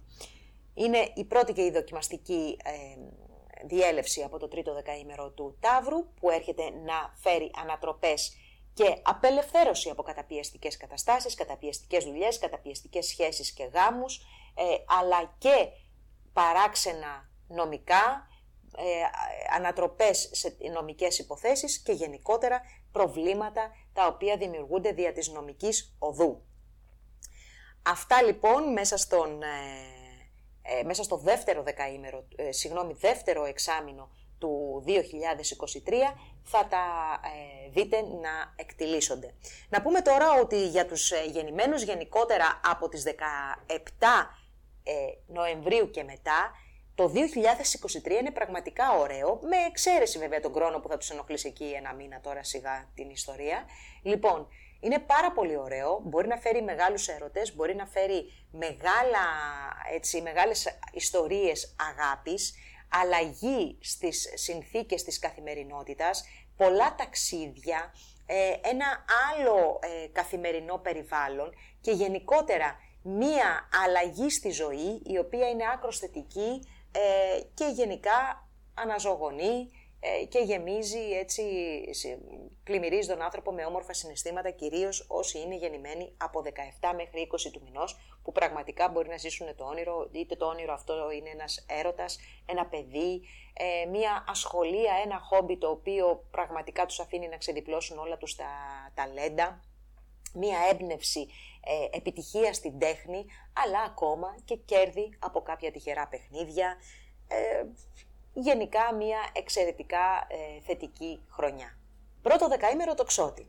Με το Δία από τον Κριό, φίλοι μου, η νέα χρονιά ξεκινάει με τους καλύτερους ιονούς και πραγματικά έχετε μια εξαιρετική διάθεση, δημιουργικό πνεύμα, έτοιμοι για να διασκεδάσετε, για να περάσετε όμορφα, να ερωτευτείτε, να έρθετε κοντά με τα παιδιά σας, να κάνετε παιδάκια εφόσον θέλετε, να κερδίσετε στα τυχερά παιχνίδια, να ανακαλύψετε τα χόμπι σας, εκείνα μάλλον που σας αρέσουν. Γενικότερα είναι το διάστημα αυτό που ο Δίας από τον Κριό σας φέρνει το μεγαλύτερο δώρο που ετοίμαζε για σας τον τελευταίο χρόνο. Πολύ καλά λοιπόν τα νέα. Η συνέχεια όμως δεν είναι τόσο απλή. Με τον Κρόνο από τις 7 Μαρτίου να μεταφέρετε στον Ιχθύ, στους Ιχθύς και στο πρώτο δεκαήμερο, σίγουρα το υπόλοιπο της χρονιάς έρχεται να σας γεμίσει ευθύνες. Ευθύνες που αφορούν στο οικογενειακό περιβάλλον. Ένα περιβάλλον το οποίο ενδέχεται να αποδιοργανωθεί με την παρουσία του χρόνου μέσα από εκεί και να χρειαστεί τη δική σας καταρχάς παρέμβαση προκειμένου τα πράγματα να μπουν σε μία σειρά. Σπίτι, ακίνητα, γίνονται βάρος πολλές φορές, ζημιές που προκαλούνται μέσα σε αυτά σας φέρνουν σε δύσκολη θέση. Θέματα οικογενειακών σχέσεων, όπως επίσης και θέματα γονέων, είναι μερικά μόνο από τα σενάρια που μπορεί να φτιάξει η ζωή μέσα από μια τέτοια διέλευση. Ένα άλλο κομμάτι το οποίο συμβολίζει ο χώρος που επισκέπτεται ο Κρόνος αυτή τη χρονιά για το δικό σας ζώδιο είναι εκείνη της ψυχικής υγείας και γενικότερα της κατάστασης της ψυχολογικής. Επειδή θα είναι μια κουραστική χρονιά και δεν θα βρίσκετε εύκολα την διάθεση και το χρόνο πολλές φορές για να ξεκουραστείτε, πρέπει να είσαστε προσεκτικοί, επειδή και οι εκλήψεις γίνονται σε έναν άξονα που αφορά στην υγεία, μη τυχόν και θέματα που αφορούν στο ψυχικό σας κομμάτι σωματοποιηθούν και εκφραστούν μέσα από κάποια άλλη ασθένεια. Θέλει λοιπόν λιγάκι προσοχή με το θέμα της υγείας, είτε της ψυχικής είτε της σωματικής. Οι γεννημένοι τώρα μεταξύ 30 Νοεμβρίου και 1η Δεκεμβρίου να είστε λίγο πιο προσεκτικοί από όλους τους άλλους και γενικά είναι μια χρονιά που θα κουραστείτε πιθανόν περισσότερο. Να περάσουμε τώρα στο δεύτερο δεκαήμερο. Εδώ τα νέα δεν είναι και πάρα πολλά, θα σας πω την αλήθεια. Δηλαδή, σε γενικές γραμμές είναι μια χρονιά που δεν πιστεύω ότι θα βγάλει σημαντικά συνταρακτικά γεγονότα. Έχουμε καταρχάς το διάστημα από τις 20 Φεβρουαρίου μέχρι και τις 4 Απριλίου το Δία να κινείται στο δεύτερο δεκαήμερο του Κρυού, μια εξαιρετική συνθήκη που ομορφαίνει τη ζωή σας, ομορφαίνει την καθημερινότητα, έρχεστε κοντά με τα παιδιά, ερωτεύεστε, κάνετε παιδάκια, κερδίζετε, περνάτε όμορφα, εμπνέεστε στην τέχνη αν είναι και αυτό το επάγγελμά σας και φυσικά είσαστε πάρα πολύ δημιουργικοί. Από το διάστημα από τις 2 μέχρι και τις, από τις 5 τώρα Ιουλίου, μάλλον από τον Ιούλιο μέχρι και τον Νοέμβριο, καταφέρνετε και διαμορφώνετε με τέτοιο τρόπο την καθημερινότητα, αλλά και το εργασιακό σας περιβάλλον που είναι αρκετά αποδοτικό και πολύ ευχάριστο, αλλά βελτιώνονται και οι σχέσεις μέσα σε αυτό, όπως και κάποιες βελτιώσεις γενικότερα στην εργασία σας, οι οποίες μπορεί να είναι ακόμα και μία προαγωγή, αλλά και μια καλύτερη διαχείριση των πόρων μέσα στο χώρο που βρίσκεστε. Τώρα να πούμε εδώ ότι για τους γεννημένους από τις 7 μέχρι και τις 11 Δεκεμβρίου, όσοι είστε γεννημένοι σε αυτό το διάστημα, ενδέχεται η παρουσία του ουρανού από το ζώδιο του Ταύρου να φέρει ανατροπές στο κομμάτι των συνθηκών των επαγγελματικών, αλλά και κάποια απρόοπτα στο κομμάτι της υγείας ή απρόοπτες εντάσεις στις σχέσεις με τους συναδέλφους, τους υφισταμένους ή το βοηθητικό προσωπικό που σας αναστατώνουν την καθημερινότητα, αναστατώνουν το πρόγραμμά σας και γενικότερα δεν σας επιτρέπουν να ξεκουραστείτε. Αυτό είναι ένα διάστημα και το οποίο προκαλεί ο ουρανός, ο οποίος θα παραμείνει όλη τη χρονιά στο δεύτερο δεκαήμερο του Ταύρου, με μια πολύ μικρή εξαίρεση που θα περάσει στο τρίτο δεκαήμερο και θα είναι και για ένα διάστημα και το 2024. Αφορά όμως αυτή τη στιγμή τους γεννημένους από τις 7 Δεκεμβρίου και μετά. Να δούμε τώρα και το τρίτο δεκαήμερο που και εσείς έχετε την εύνοια του Δία από τον Κρυό, τουλάχιστον το διάστημα από τις 4 Απριλίου μέχρι και τις 16 Μαΐου. Θεωρώ ότι είναι ένα από τα καλύτερα διαστήματα της χρονιάς που σας δίνονται η ευκαιρία να ερωτευτείτε, να κάνετε ένα παιδάκι εφόσον επιθυμείτε, να έρθετε πιο κοντά στα παιδιά σας. Τα παιδιά σας μπορεί να έχουν επιτυχίες οι οποίες σας χαροποιούν ιδιαιτέρως, να γίνετε πιο δημιουργικοί, πιο τυχεροί. Αυτό είναι ένα από τα καλύτερα διαστήματα. Επίσης, το πρώτο κομμάτι της χρονιάς, με τον χρόνο να βρίσκεται στον υδροχό, μια φιλική θέση για εσάς, καταφέρνετε και έχετε ένα οργανωμένο πρόγραμμα, έρχεται μια οργανωμένη καθημερινότητα και είσαστε μέσα στο πλαίσιο αυτού του προγράμματος προκειμένου να ολοκληρώσετε τις εργασίες σας. Ποιο είναι το δύσκολο κομμάτι? Το δύσκολο κομμάτι είναι η παρουσία του Ποσειδώνα στον Ιχθύ. Δεν είναι κάτι καινούριο. Το έχουμε ξαναπεί, το λέμε και θα το λέμε δυστυχώς για εσάς, γιατί ο Ποσειδώνας μέχρι και το 2026 θα παραμείνει στον Ιχθύ. Αυτή τη στιγμή επηρεάζει τους γεννημένους από 15 μέχρι και 20 Δεκεμβρίου, δημιουργώντας αμφιβολίες, σύγχυση, εξαπάτηση σε θέματα που αφορούν στο οικογενειακό περιβάλλον, στα θέματα των ακινήτων, μερικές φορές και στο εργασιακό, μάλλον επαγγελματικό, να το πω πιο σωστά, περιβάλλον. Αυτή η διέλευση του Ποσειδώνα δημιουργεί λοιπόν ένα περιβάλλον το οποίο δεν σας επιτρέπει εύκολα να ξεκαθαρίσετε πώς έχουν τα πράγματα. Σας έχω προειδοποιήσει πάρα πολλές φορές και για θέματα που αφορούν ζημιές από νερό μέσα στα ακίνητά σας ή ακόμα και από κλεψιές που μπορεί να έχουν σχέση με το ακίνητο στο οποίο κατοικείτε. Θέλει λοιπόν πάρα πολύ προσοχή, ειδικά Φεβρουάριο και Αύγουστο. Αυτή είναι και η πιο δύσκολη διέλευση και επιρροή γενικά για τους τοξότες του τρίτου δεκαημέρου, η οποία δεν είναι απαραίτητα καταστροφική, ωστόσο μπορεί να προκαλέσει ζημιές που δεν το καταλαβαίνετε, γιατί ο Ποσειδώνας, αυτό είναι το πρόβλημα που έχουμε με τον Ποσειδώνα. Δεν καταλαβαίνουμε όταν κάνουμε το λάθος. Αντιθέτως, πιστεύουμε ότι έχουμε κάνει την καλύτερη επιλογή συντρόφου, την καλύτερη επιλογή σπιτιού, ας πούμε, την καλύτερη επιλογή εξοπλισμού. Γενικά, θεωρούμε ότι έχουμε βρει το ιδανικό και μετά από λίγο καιρό, οι καταστάσεις και τα γεγονότα μας λένε ότι έχουμε αποτύχει παταγωδώς και δεν φταίνε οι άλλοι, φταίμε εμείς, γιατί έχουμε κάνει λάθος επιλογή, επειδή έχουμε εξειδανικεύσει αυτή την κατάσταση, τέλος πάντων, που έχουμε μπροστά μας. Έτσι, προσοχή, και όπου θεωρούμε ότι δεν έχουμε την ξεκάθαρη κρίση, ας πάρουμε βοήθεια από ανθρώπους που τους εμπιστευόμαστε. Λοιπόν, οι σχέσεις είναι ένα σημαντικό κομμάτι και εκεί θα παίξει πολύ το θέμα της αμφισβήτησης, απογοήτευσης, εξαπάτησης, και επειδή προκύπτουν και εκλήψεις μέσα στον τομέα που αφορούν έρωτες, σχέσεις αλλά και παιδιά, θέλει προσοχή μέσα στην Άνοιξη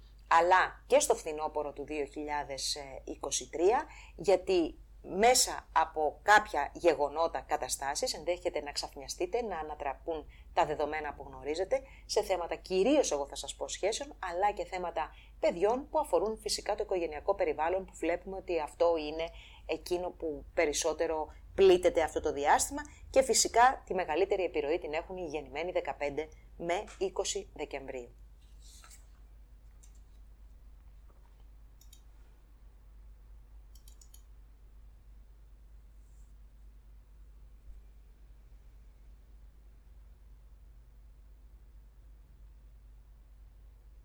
Πρώτο δεκαήμερο εγώκερο.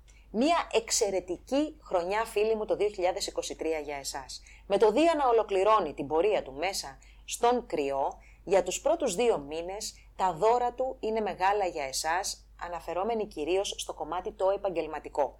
Εδώ λοιπόν, ό,τι έχει προετοιμαστεί όλη την προηγούμενη χρονιά, όλη η σκληρή δουλειά που έχετε κάνει, τώρα μέσα στους 2 πρώτους μήνες του 2023 μπορείτε να καρποθείτε τα δώρα αυτής της προσπάθειας.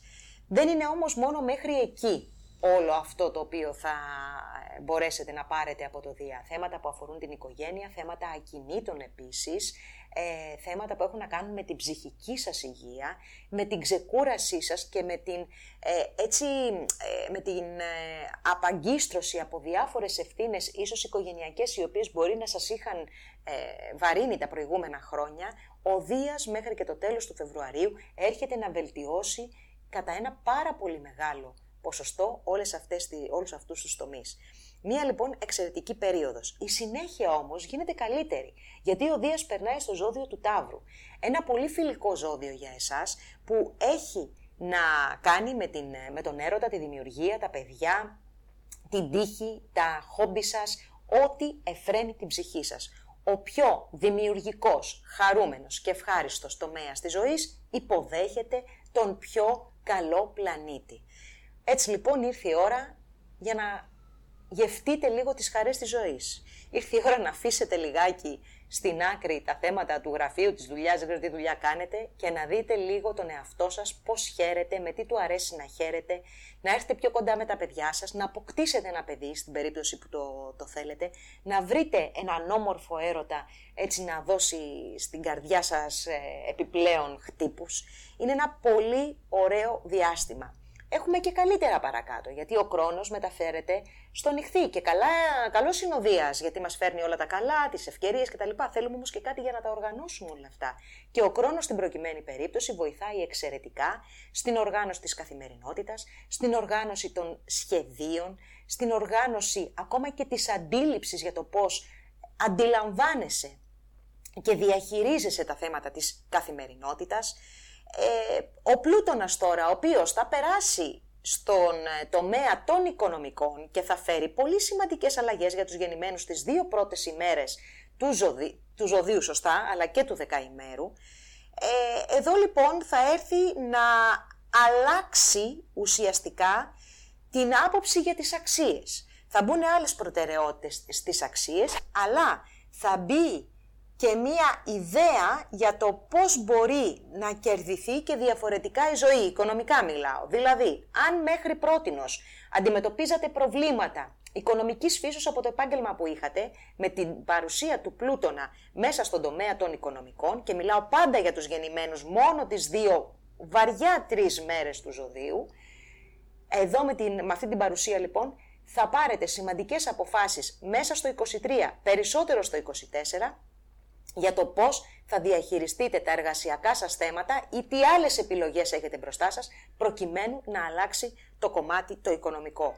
Έχουμε λοιπόν μπροστά μας μία χρονιά η οποία προσφέρει και πολλές ευκαιρίες και δουλειά, αλλά και μεγάλη ευχαρίστηση, έρωτες, παιδιά και γενικά όλα τα δημιουργικά και όμορφα πράγματα μέσα στη ζωή. Για το δεύτερο δεκαήμερο τώρα, επίσης η χρονιά δεν θα έλεγα ότι είναι μια χρονιά που θα φοβόμασταν για τραγικά γεγονότα ή για δυσκολίες ιδιαίτερης έντασης. Με τον Δία να ολοκληρώνει την πορεία του στον Κρυό, από τις 20 Φεβρουαρίου μέχρι και τις 4 Απριλίου έχετε ένα καλό διάστημα, μην περιμένετε τίποτα παλαβά και τρελά, αν διαβάσετε δεν ξέρω εγώ, για το δικό σας το δεκαήμερο, είναι απλά ένα καλό διάστημα που φέρνει μία ξεκούραση, φέρνει καλές σχέσεις, τη δυνατότητα μάλλον για να επιτευχθούν καλές σχέσεις μέσα στον οικογενειακό κύκλο, αλλά και σε θέματα επαγγελματικής φύσεως, μπορεί να βοηθήσει την διαχείριση της ακίνητης περιουσίας και γενικά θέματα που αφορούν στο σπίτι. Είναι ένα διάστημα που μπορείτε να ξεκουραστείτε και να περάσετε όμορφα με τους αγαπημένους σας.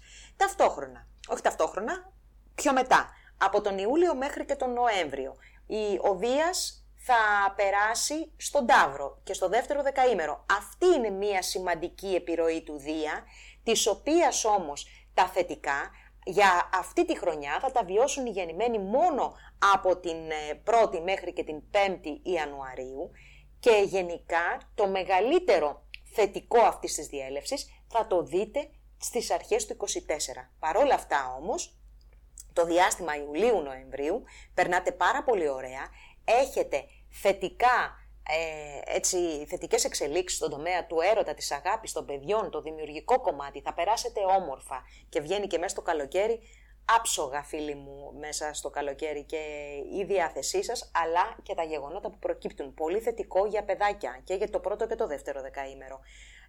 Και εσείς του δευτέρου μην απογοητευτείτε, υπάρχουν και οι αρχές του 24, πιο 10, το 24 φτάσαμε, που εκεί θα δείτε και τα περισσότερα, την πιο μεγάλη επιρροή. Λοιπόν, τώρα υπάρχει και ο ουρανός όμως, στον Ταύρο. Ο ουρανός είναι σε ένα φιλικό ζώδιο. Κάποια στιγμή, επειδή δεν κάνει και δύσκολες όψεις με τον χρόνο, θεωρώ ότι θα σας φέρει και σε εσάς, που ανήκετε στις 5 δεύτερες ημέρες, δηλαδή από 5 μέχρι και 9-10 Ιανουαρίου. Ανάλογα τώρα, τα όρια ανάλογα με τη χρονιά που έχετε γεννηθεί. Το έχουμε πει αυτό, έτσι. Ξαφνικοί έρωτες, ξαφνικές εγκυμοσύνες, κάποιες ανατροπές και κάποιες ανησυχίες με παιδιά, εκεί μπορεί να προκύψουν σε διαστήματα που ο ουρανός δημιουργεί δυσκολίες, όπως ας πούμε κοντά στην έκλειψη της 5ης Μαΐου. Εκεί ας είστε λίγο πιο προσεκτικοί με τα παιδιά σας. Αλλά γενικότερα το κομμάτι της ανατροπής στον έρωτα, στη δημιουργία, τύχη από εκεί που δεν την περιμένεις επίσης. Είναι μία χρονιά που για όλο το δεκαήμερο θεωρώ ότι θα πάρετε χαρά, θα έχετε το κομμάτι της δημιουργίας πολύ έντονο, του έρωτα και των παιδιών, τα οποία θα σας αποσχολήσουν όμως με θετικό και όμορφο τρόπο.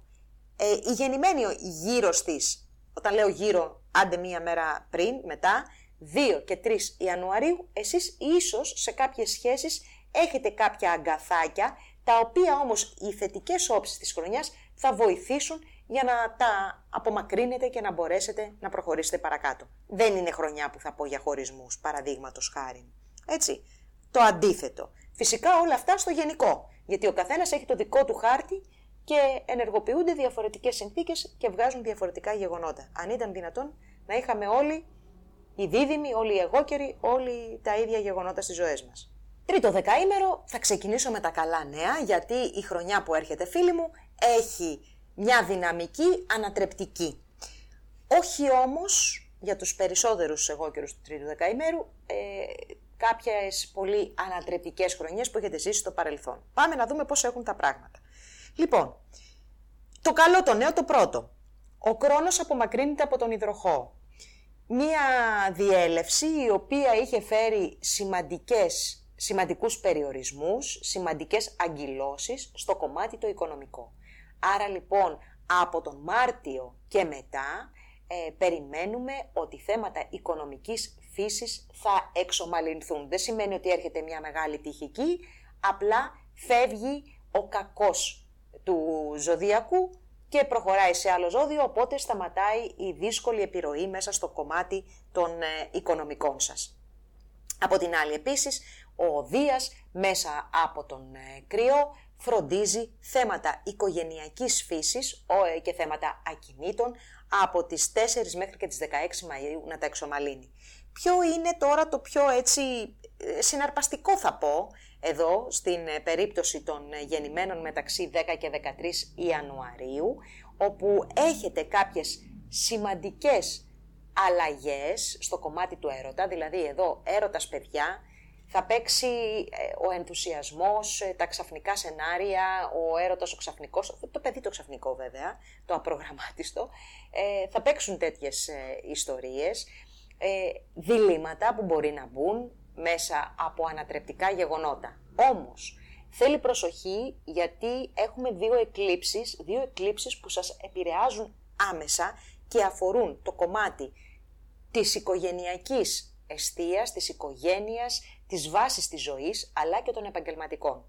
Εκεί, φίλοι μου, θα χωρίσω το ζώδιο σε 2 πενθήμερα και θα περάσουμε στους γεννημένους στις 2 τελευταίες ημέρες που εσείς ζείτε τις πιο δραματικές αλλαγές και τις πιο έντονες καταστάσεις. Οι 2 τελευταίες ημέρες του ζωδίου, λοιπόν, είστε εκείνοι που έχετε τις μεγαλύτερες αλλαγές στο κομμάτι κατά κύριο λόγο των διαπροσωπικών σχέσεων επαγγελματικών, αλλά και των οικογενειακών. Είναι οι πιο βασικοί τομείς. Οικογένεια, παιδιά, σπίτι, αλλά και δουλειά και προσωπικές σχέσεις. Εσείς λοιπόν που είστε γεννημένοι τις 2 τελευταίες ημέρες, κυρίως την περίοδο της Άνοιξης, έχετε να αντιμετωπίσετε γεγονότα τα οποία πραγματικά θα οδηγήσουν σε μία αλλαγή της πορείας σας. Δυναμική και ανατρεπτική ενέργεια προκύπτει από αυτή την έκλειψη. Οι υπόλοιποι τώρα που είσαστε γεννημένοι κυρίως το πρώτο κομμάτι του δεκαημέρου σας, εκεί δηλαδή από τις 15 περίπου Ιανουαρίου και μετά, μάλλον και πριν, επηρεάζεται περισσότερο από την έκλειψη η οποία προκύπτει τον Οκτώβριο, στις 14 Οκτωβρίου συγκεκριμένα, και αφορά στην επαγγελματική πορεία, κατά κύριο λόγο, αλλά και στο κομμάτι της οικογένειας. Πάντα μιλάμε για τον άξονα. Αυτοί οι 2 οι άξονες είναι η οικογένεια και τα επαγγελματικά. Λοιπόν, η έκλειψη αυτή με μια σαρωτική δύναμη φέρνει αλλαγές σε αυτό το τομέα, σε αυτούς τους τομείς μάλλον. Τώρα, εδώ μπορεί να προκύψουν αλλαγές οι οποίες είναι εξαιρετικά θετικές, απομακρύνοντας γρήγορα κάποια εμπόδια τα οποία όλο αυτό το διάστημα σας δημιουργούσαν σημαντικές δυσκολίες, ή από την άλλη να εμφανιστούν οφειλές του παρελθόντος, και δεν μιλάω για οικονομικές οφειλές, έτσι, γενικά οφειλές του παρελθόντος, οι οποίες θα πρέπει να τις διαχειριστείτε άμεσα. Το σίγουρο είναι ότι τα γεγονότα θα έχουν μεγάλη ταχύτητα και θα γίνουν αρκετές ανατροπές, τουλάχιστον στο κομμάτι το επαγγελματικό και το οικογενειακό. Σε γενικές γραμμές, για να συνοψίσω, αυτή η χρονιά σίγουρα δεν είναι μια ήρεμη χρονιά ακριβώς. Οι γεννημένοι τις 2 τελευταίες μέρες είναι αυτοί που βιώνουν τα πιο έντονα γεγονότα και αυτά που αλλάζουν ολοκληρωτικά τις ζωές. Οι υπόλοιποι έχουν και αυτοί το κομμάτι του επαγγελματικού κατά κύριο λόγο, αλλά και της οικογενειακής κατάστασης, το οποίο θα πρέπει να διαχειριστείτε.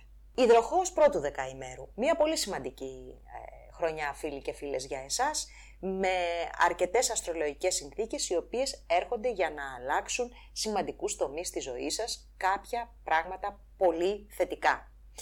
Να ξεκινήσουμε με τους πρώτους μήνες της χρονιάς, όπου έχετε ένα γρήγορο, θα έλεγα, πρόγραμμα αρκετά έτσι ευχάριστο, πολύ καλές σχέσεις με τους ανθρώπους της γειτονιάς σας, τα αδέρφια σας, τους άμεσους ανθρώπους της καθημερινότητάς σας. Ένα διάστημα μέχρι και τις 20 Φεβρουαρίου που μπορείτε να αλλάξετε μεταφορικό μέσο, να βελτιώσετε το τεχνολογικό εξοπλισμό και τις συσκευές της επικοινωνίας σας, να ταξιδέψετε, να μπείτε στη διαδικασία μιας εκμάθησης, σεμιναρίων, κύκλους σπουδών. Γενικότερα μπορείτε να κάνετε πράγματα μες στην καθημερινότητα. Υπάρχει αρκετή έτσι ενέργεια. Τον Μάρτιο έχουμε δύο σημαντικές μετακινήσεις. Ο Κρόνος φεύγει από το δικό σας το ζώδιο, το οποίο βέβαια δεν ήταν κάτι που σας απασχολούσε την τελευταία χρονιά, επηρέασε περισσότερο το τρίτο δεκαήμερο και το δεύτερο. Αυτό όμως που προκύπτει για το δικό σας το δεκαήμερο τώρα είναι ότι περνάει στο χώρο που αφορά τα οικονομικά σας. Άρα λοιπόν εδώ θα πρέπει να είσαστε προσεκτικοί, γιατί για την επόμενη χρονιά, από τον Μάρτιο του 2023, τα οικονομικά μπαίνουν σε μία φάση συρρίκνωσης. Θα πρέπει να γίνετε πιο ορθολογιστές σχετικά με τη διαχείριση του προϋπολογισμού σας. Και θα πρέπει να υπολογίζετε πάντα στον αστάθμητο παράγοντα εκείνο που μπορεί να προκαλέσει μειώσεις στο κομμάτι των οικονομικών που προκύπτουν από την εργασία σας. Αυτό φυσικά ανάλογα με τον προσωπικό χάρτη του καθενός.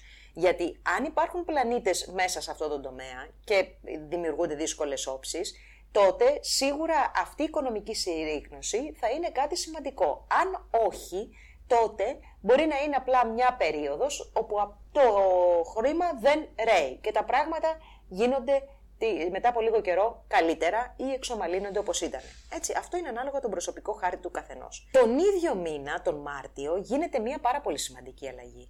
Ο Πλούτονας περνάει για ένα δοκιμαστικό στάδιο 3 μηνών περίπου στο δικό σας ζώδιο και θα επηρεάσει τους γεννημένους τις πρώτες 2-3 μέρες. Αυτή η διέλευση, φίλοι μου, θα κρατήσει 20 χρόνια. Δεν θα επηρεάσει φυσικά τα 20 χρόνια όλους σας, έτσι, θα πηγαίνει από χρονιά σε χρονιά σε λίγους κάθε φορά. Για το 2023 και περισσότερο όμως για το 2024, η επιρροή θα γίνει στους ανθρώπους που είναι γεννημένοι τις πρώτες 2-3 ημέρες.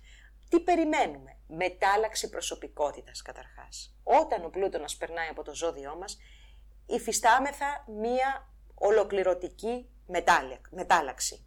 Σχέσεις και επαγγελματικά, αγαπημένοι μου, θα αλλάξουν ολοκληρωτικά. Θα δείτε ότι σε λίγο καιρό μπορεί να μην μιλάτε με ανθρώπους, μετά από 2 χρόνια, όταν λέω σε λίγο καιρό, με ανθρώπους που αποτελούσαν την καθημερινότητά σας. Να κάνετε ένα τελείως διαφορετικό επάγγελμα από αυτό που κάνατε.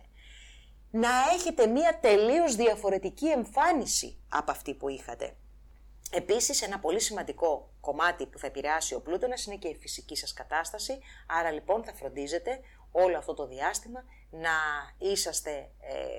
να τσεκάρετε την υγεία σας, να δείχνετε υπευθυνότητα σε σχέση με αυτά που κάνετε ως άνθρωποι για την υγεία σας και γενικότερα να φροντίζετε τον εαυτό σας. Μπαίνετε λοιπόν σε ένα στάδιο αλλαγών πολύ πολύ σημαντικών για τη ζωή σας, οι οποίες στο τέλος θα επιφέρουν μια ολοκληρωτική μεταμόρφωση της προσωπικότητάς σας.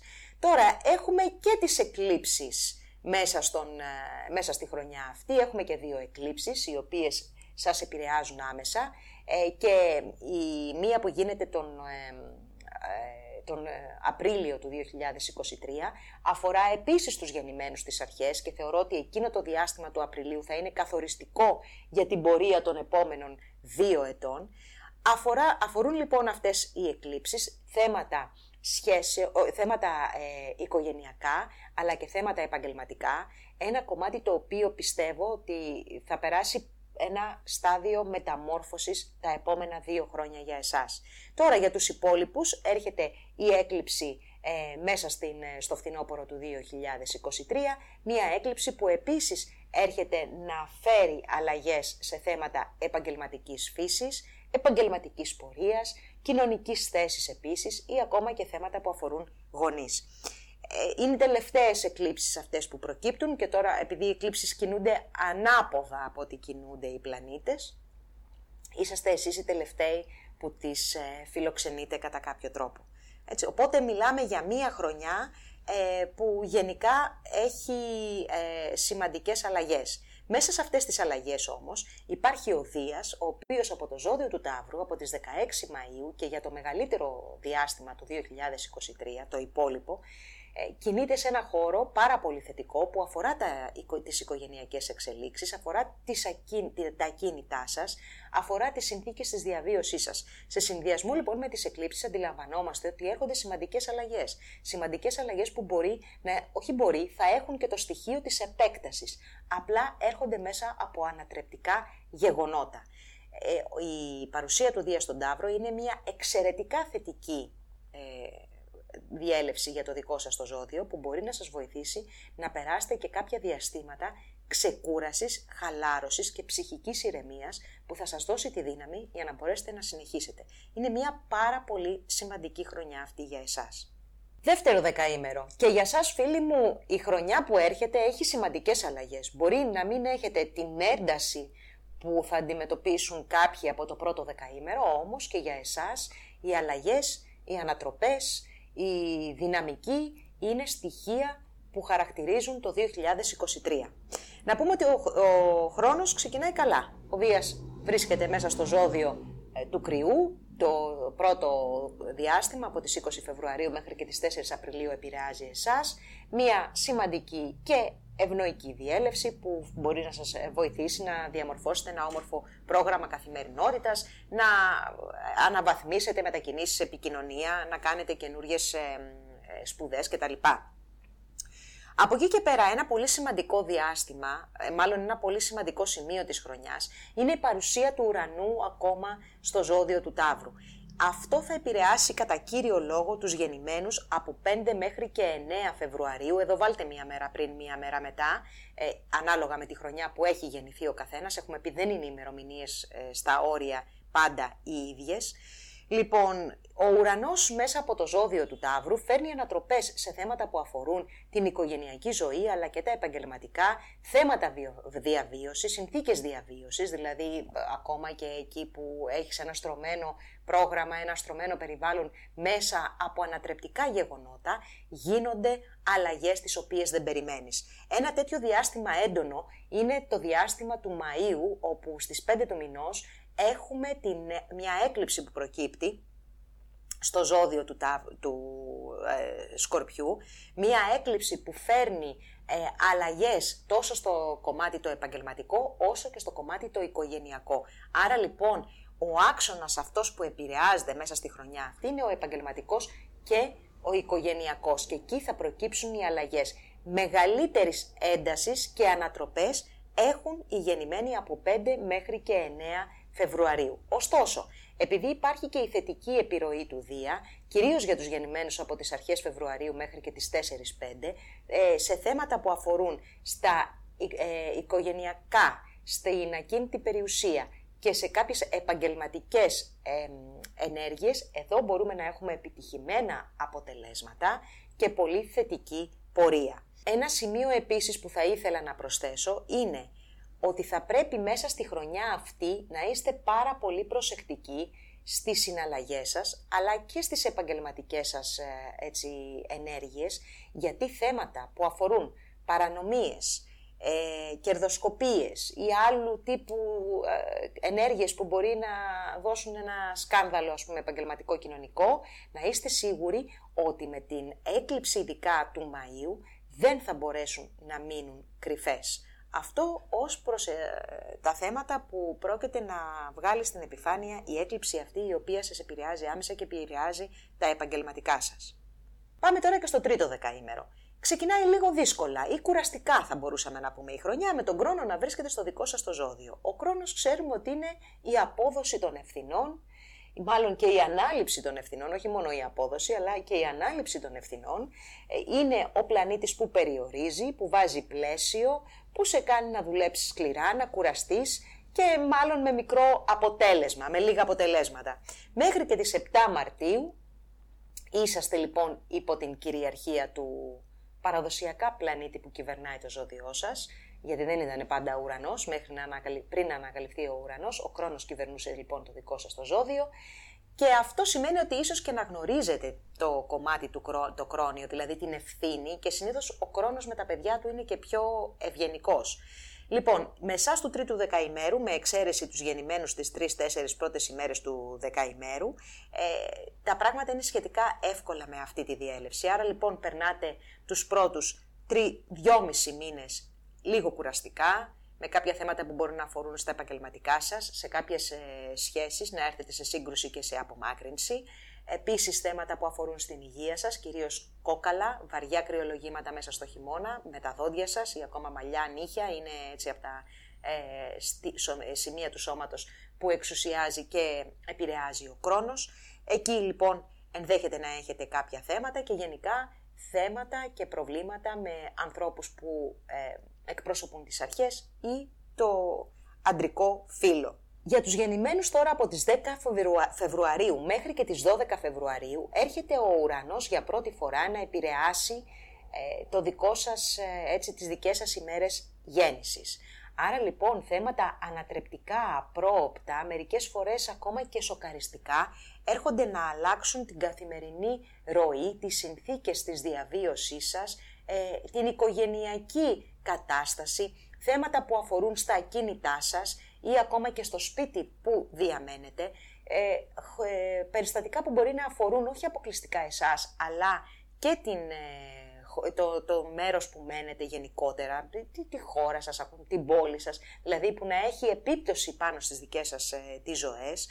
Αυτό θα προκύψει κυρίως για τους γεννημένους 10 με 12 Φεβρουαρίου. Οι υπόλοιποι δεν επηρεάζεστε από τον ουρανό. Είναι μια επιρροή που θα τη βιώσετε τα υπόλοιπα χρόνια, έτσι σιγά σιγά μέχρι να ολοκληρώσει την πορεία του στο ζώδιο του Ταύρου.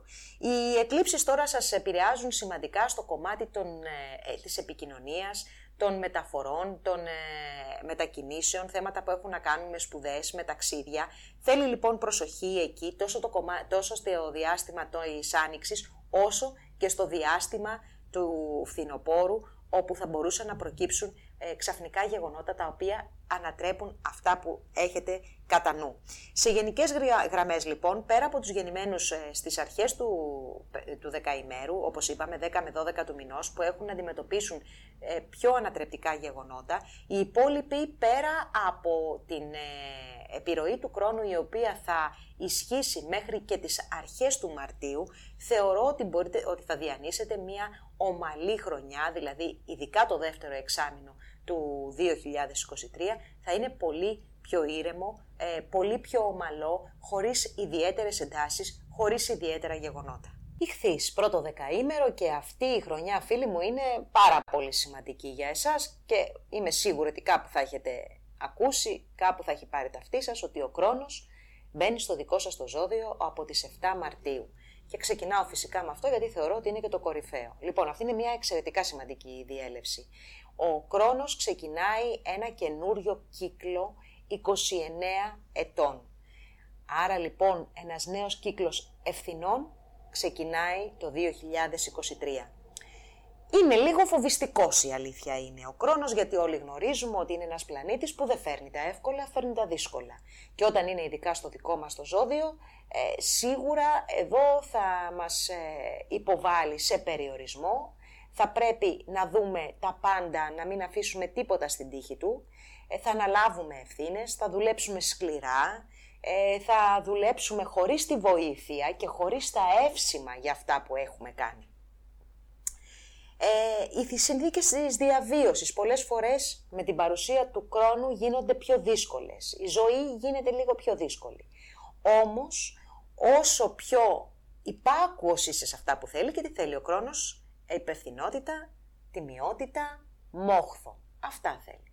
Όταν σε αυτά είσαι συνεπής και συνέπεια φυσικά, να το ήρθε μόνο του, λοιπόν, όταν σε αυτά είσαι συνεπής, ο χρόνος θα σε ανταμείψει. Και σε πολλές περιπτώσεις, ανάλογα με τον προσωπικό χάρτη, με την διέλευση του χρόνου από το ζώδιο, έχουμε και ανταμοιβή για παρελθούσες προσπάθειες, για δουλειές λοιπόν που έχουν γίνει σκληρές, επίπονες, οι οποίες έχουν ξεκινήσει από πιο παλιά και έχουν ολοκληρωθεί ή ολοκληρώνονται αυτό το διάστημα.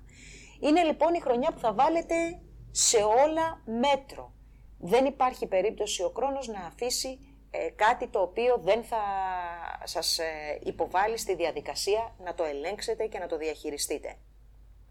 Ένα άλλο πολύ σημαντικό κομμάτι είναι το κομμάτι της φυσικής κατάστασης. Ο χρόνος φέρνει συνήθως μεγάλη κούραση. Φέρνει κούραση ακριβώς λόγω των αυξημένων ευθυνών. Έτσι λοιπόν το σώμα και ο οργανισμός αποδυναμώνονται. Το ανοσοποιητικό μας επίσης αποδυναμώνεται μετά από τη διέλευση του χρόνου και πολλές φορές είμαστε πολύ εύκολα θύματα της γρίπης, των ιώσεων, βαριές πνευμονίες προκύπτουν με χρόνο, θέλει πολύ προσοχή λοιπόν αυτό, και θέματα που αφορούν κόκαλα, επίσης δόντια, αυτά είναι τα κομμάτια του, έτσι, τα σημεία του σώματος που θα πρέπει με την συμμετοχή του χρόνου να προσέχετε, με τη διέλευση του χρόνου. Υπομονή και προγραμματισμός και σύνεση είναι τα χαρακτηριστικά τα οποία θα σας δώσει ο χρόνος αναγκαστικά μέσα από τις δοκιμασίες στις οποίες θα υποβάλει. Δεν θα είναι βέβαια η ζωή ένα μαρτύριο, έτσι.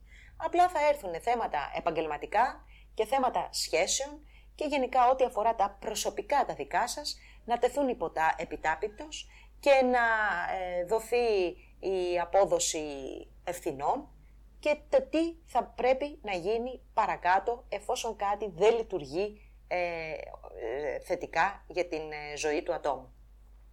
Αυτό λοιπόν είναι το ένα το σημαντικό και το πολύ δυνατό της χρονιάς. Το επόμενο σημαντικό και θετικό είναι η διέλευση του Δία από το ζώδιο του Ταύρου. Αυτή είναι μια θετική διέλευση που έρχεται να βοηθήσει μέσα στην καθημερινότητα, να δώσει δύναμη, να δώσει βοήθεια από το άμεσο περιβάλλον, και αυτό είναι πάρα πολύ σημαντικό, δηλαδή αδέρφια θα είναι δίπλα σας, συγγενείς, ξαδέρφια, άλλοι φίλοι οι οποίοι είναι στο άμεσο περιβάλλον, οι άνθρωποι που αποτελούν την καθημερινότητα, δείχνει η χρονιά που έρχεται να είναι και αυτοί που βοηθούν στα δύσκολα. Επίσης η θετική και φιλική επαφή μεταξύ Δία και Κρόνου μέσα από τα ζώδια των Ιχθύων και των Ταύρου αντίστοιχα, βοηθάει στην οργάνωση των προσπαθειών. Βέβαια τα αποτελέσματα μπορεί να μην είναι πολύ εμφανή ή μεγάλα φέτος, όμως θα καταφέρετε με μεθοδικότητα και προγραμματισμό να ολοκληρώσετε αυτά που θέλετε.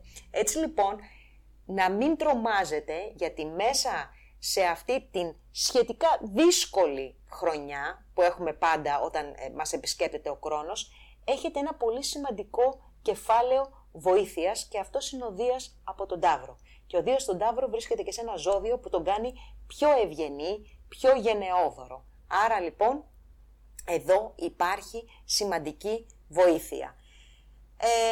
Νομίζω ότι αυτό είναι έτσι και το πλαίσιο στο οποίο θα κινηθείτε. Επηρεάζεστε όλοι μέσα σε αυτή τη χρονιά, όλο το δεκαήμερο, θα περάσει όλο το δεκαήμερο ο χρόνος, οπότε να είστε προετοιμασμένοι, μία χρονιά όμως που μπορείτε να βάλετε τα πράγματα στη θέση τους. Πάμε όμως τώρα στο δεύτερο δεκαήμερο, που εδώ τα πράγματα είναι χαλαρά. Χαλαρά και ευχάριστα, αφού ο Δίας από τις 20 Δευτέρου μέχρι και τις 4 Απριλίου βοηθάει πάρα πολύ το κομμάτι το οικονομικό. Έτσι λοιπόν, αν θέλετε να δείτε πράγματα στο οικονομικό ή αν θέλετε να κάνετε ένα άνοιγμα, να υπολογίζετε ότι εκείνο το διάστημα είναι και το πιο θετικό της χρονιάς για τα οικονομικά σας. Από εκεί και πέρα και μέσα στη διάρκεια του υπολείπου του 2023, ο Δίας θα κινείται στο τομέα που αφορά το άμεσο περιβάλλον, τη γειτονιά, τις μετακινήσεις, τα αδέρφια, τους συγγενείς, την επικοινωνία, αλλά και θέματα που αφορούν σε σπουδές, εκδόσεις, αν έχετε κάτι αντίστοιχο σε επάγγελμα ή ακόμη και την εκπαίδευση. Έτσι λοιπόν, σε αυτό το κομμάτι δίνει εύνοια την οποία θα δείτε μέσα στο 2023, αλλά ουσιαστικά θα εισπράξετε μέσα στο 2024. Τώρα, ο ουρανός που βρίσκεται και αυτό στον Ταύρο, φέρνει ανατροπές μέσα στην καθημερινότητα. Φέρνει ανατροπές οι οποίες πολλές φορές είναι και ευχάριστες, χρειάζεται όμως προσοχή σε μετακινήσεις, γιατί μέσα στο 2023 σε αυτόν τον τομέα των μετακινήσεων και της επικοινωνίας έχουμε και τις εκλήψεις για το δικό σας το ζώδιο, άρα προσοχή εκεί, προσοχή επίσης αν είστε εκπαιδευτικός, αν έχετε θέματα σπουδών μέσα στο 2023, αν εργάζεστε μέσα από το ίντερνετ, διαφήμιση επίσης, εμπόριο, είναι τομείς οι οποίοι υπόκεινται στην δικαιοδοσία του τομέα που επηρεάζει ο ουρανός και εκεί ενδέχεται να υπάρξουν ανατρεπτικά γεγονότα, όχι πάντα δυσάρεστα. Έτσι, απλά επειδή έχουμε και τις εκλήψεις εκεί, καλό είναι την περίοδο της ανοίξεως και του φθινοπόρου να είστε πιο προσεκτικοί. Τρίτο δεκαήμερο. Το πιο σημαντικό κομμάτι μέσα στο 2023 είναι φυσικά η διέλευση του Ποσειδώνα από το δικό σας το ζώδιο και το δικό σας το δεκαήμερο. Μάλλον η συνέχεια της διέλευσης, να το πούμε και πιο σωστά. Ο Ποσειδώνας έχουμε πει ότι φέρνει θέματα σύγχυσης, θέματα αμφιβολιών, αμφισβητήσεων, απογοητεύσεων, εξιδανίκευσης, αλλά και εξαπάτησης. Και μάλιστα όταν γίνεται κάτι από όλα αυτά, ποτέ δεν το καταλαβαίνεις παρά μόνο όταν έχει περάσει η επιρροή του Ποσειδώνα και ξεκαθαρίζει το τοπίο, τότε έχεις καταλάβει τι έχει προκύψει γύρω σου. Φέτος ο Ποσειδώνας θα επηρεάσει τους γεννημένους από 14 μέχρι και 18 Μαρτίου και σε πολλές περιπτώσεις δημιουργούνται θέματα υγείας τα οποία δεν μπορείς εύκολα να διαγνώσεις, μάλλον οι γιατροί να διαγνώσουν, όχι ο άνθρωπος που έχει τα συμπτώματα. Λοιπόν, και όταν ο Ποσειδώνας τελειώσει την πορεία του, εξαφανίζονται και αυτά τα συμπτώματα χωρίς ποτέ να έχει διαγνωστεί κάτι. Παρ' όλα αυτά όμως, γενικά και θέματα υγείας μπορεί να προκύψουν μέσα από την δύσκολη αυτή διέλευση, όπως και θέματα αλλεργιών ή θέματα έτσι, αντιδράσεων σε λήψη φαρμάκων, τα οποία κατά τα άλλα βοηθούν για να προχωρήσει θετικά ένα θέμα υγείας. Ο Ποσειδώνας λοιπόν είναι μια κατάσταση που ταλαιπωρεί. Και να σας πω και κάτι άλλο, αυτό που κάνει κατά κύριο λόγο είναι ότι δεν αφήνει να συγκεντρώνεσαι, δεν σε αφήνει να έχεις δύναμη, αφαιρεί δύναμη και όλο αυτό κάνει λίγο την ενασχόληση με τα πρακτικά ζητήματα πάρα πολύ δύσκολη. Δηλαδή για έναν άνθρωπο που το να πηγαίνει στη δουλειά του ας πούμε, και να ασχολείται με το πρακτικό κομμάτι της δουλειάς είναι δύσκολο. Ενώ μόλις τελειώνει και σχολάει τη δουλειά, μια χαρά είναι και περνάει όμορφα. Αυτή είναι μια μορφή επιρροής του Ποσειδώνα. Να πούμε επίσης ότι ανάλογα και το χάρτη που επηρεάζει, δηλαδή υπάρχουν χάρτες που ναι, περνάει ο Ποσειδώνας, μπορεί να δημιουργήσει μία περίοδο σύγχυσης γιατί είναι ένας καθαρά νοητικός χάρτης και να τελειώσει εκεί. Και σε άλλες περιπτώσεις να κάνει τον άνθρωπο να χαθεί, να επιλέγει διάφορους τρόπους για να ξεφύγει από την πραγματικότητα, γιατί ακριβώς δεν μπορεί να αντέξει το πρακτικό και το σκληρό της καθημερινότητας. Αυτά ως προς τη διέλευση του Ποσειδώνα, ο καθένας φυσικά τη βιώνει διαφορετικά.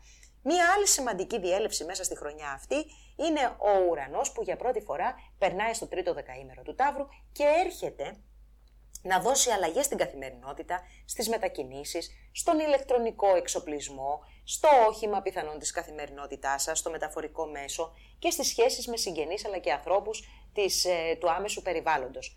Ο ουρανός βρίσκεται σε ένα φιλικό ζώδιο και πραγματικά μπορεί να φέρει έναν αέρα αναζωγόνησης μέσα στη ζωή σας, όπως επίσης και ένα κύκλο σπουδών ή μια επιμόρφωση τελείως διαφορετική από αυτό που ήδη έχετε κάνει, το οποίο όμως θα βοηθήσει σε μια περαιτέρω βελτίωση της επαγγελματικής σας κατάστασης.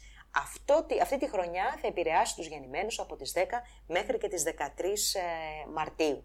Ένας τομέας τώρα που θα φέρει γεγονότα μέσα στο 2023 είναι ο τομέας των οικονομικών, αφενός λόγω των εκλήψεων, οι οποίες γίνονται μέσα σε αυτόν τον τομέα και κυρίως αυτή που προκύπτει στον Απρίλιο, φέρνει ανατροπές κυρίως για τους γεννημένους τις τελευταίες ημέρες του ζωδίου. Θέλει προσοχή λοιπόν στο οικονομικό κομμάτι. Είναι όμως και ο Οκτώβρης και γενικά το φθινόπωρο ένα διάστημα που στο κομμάτι το οικονομικό ενδέχεται να υπάρξουν ανατροπές.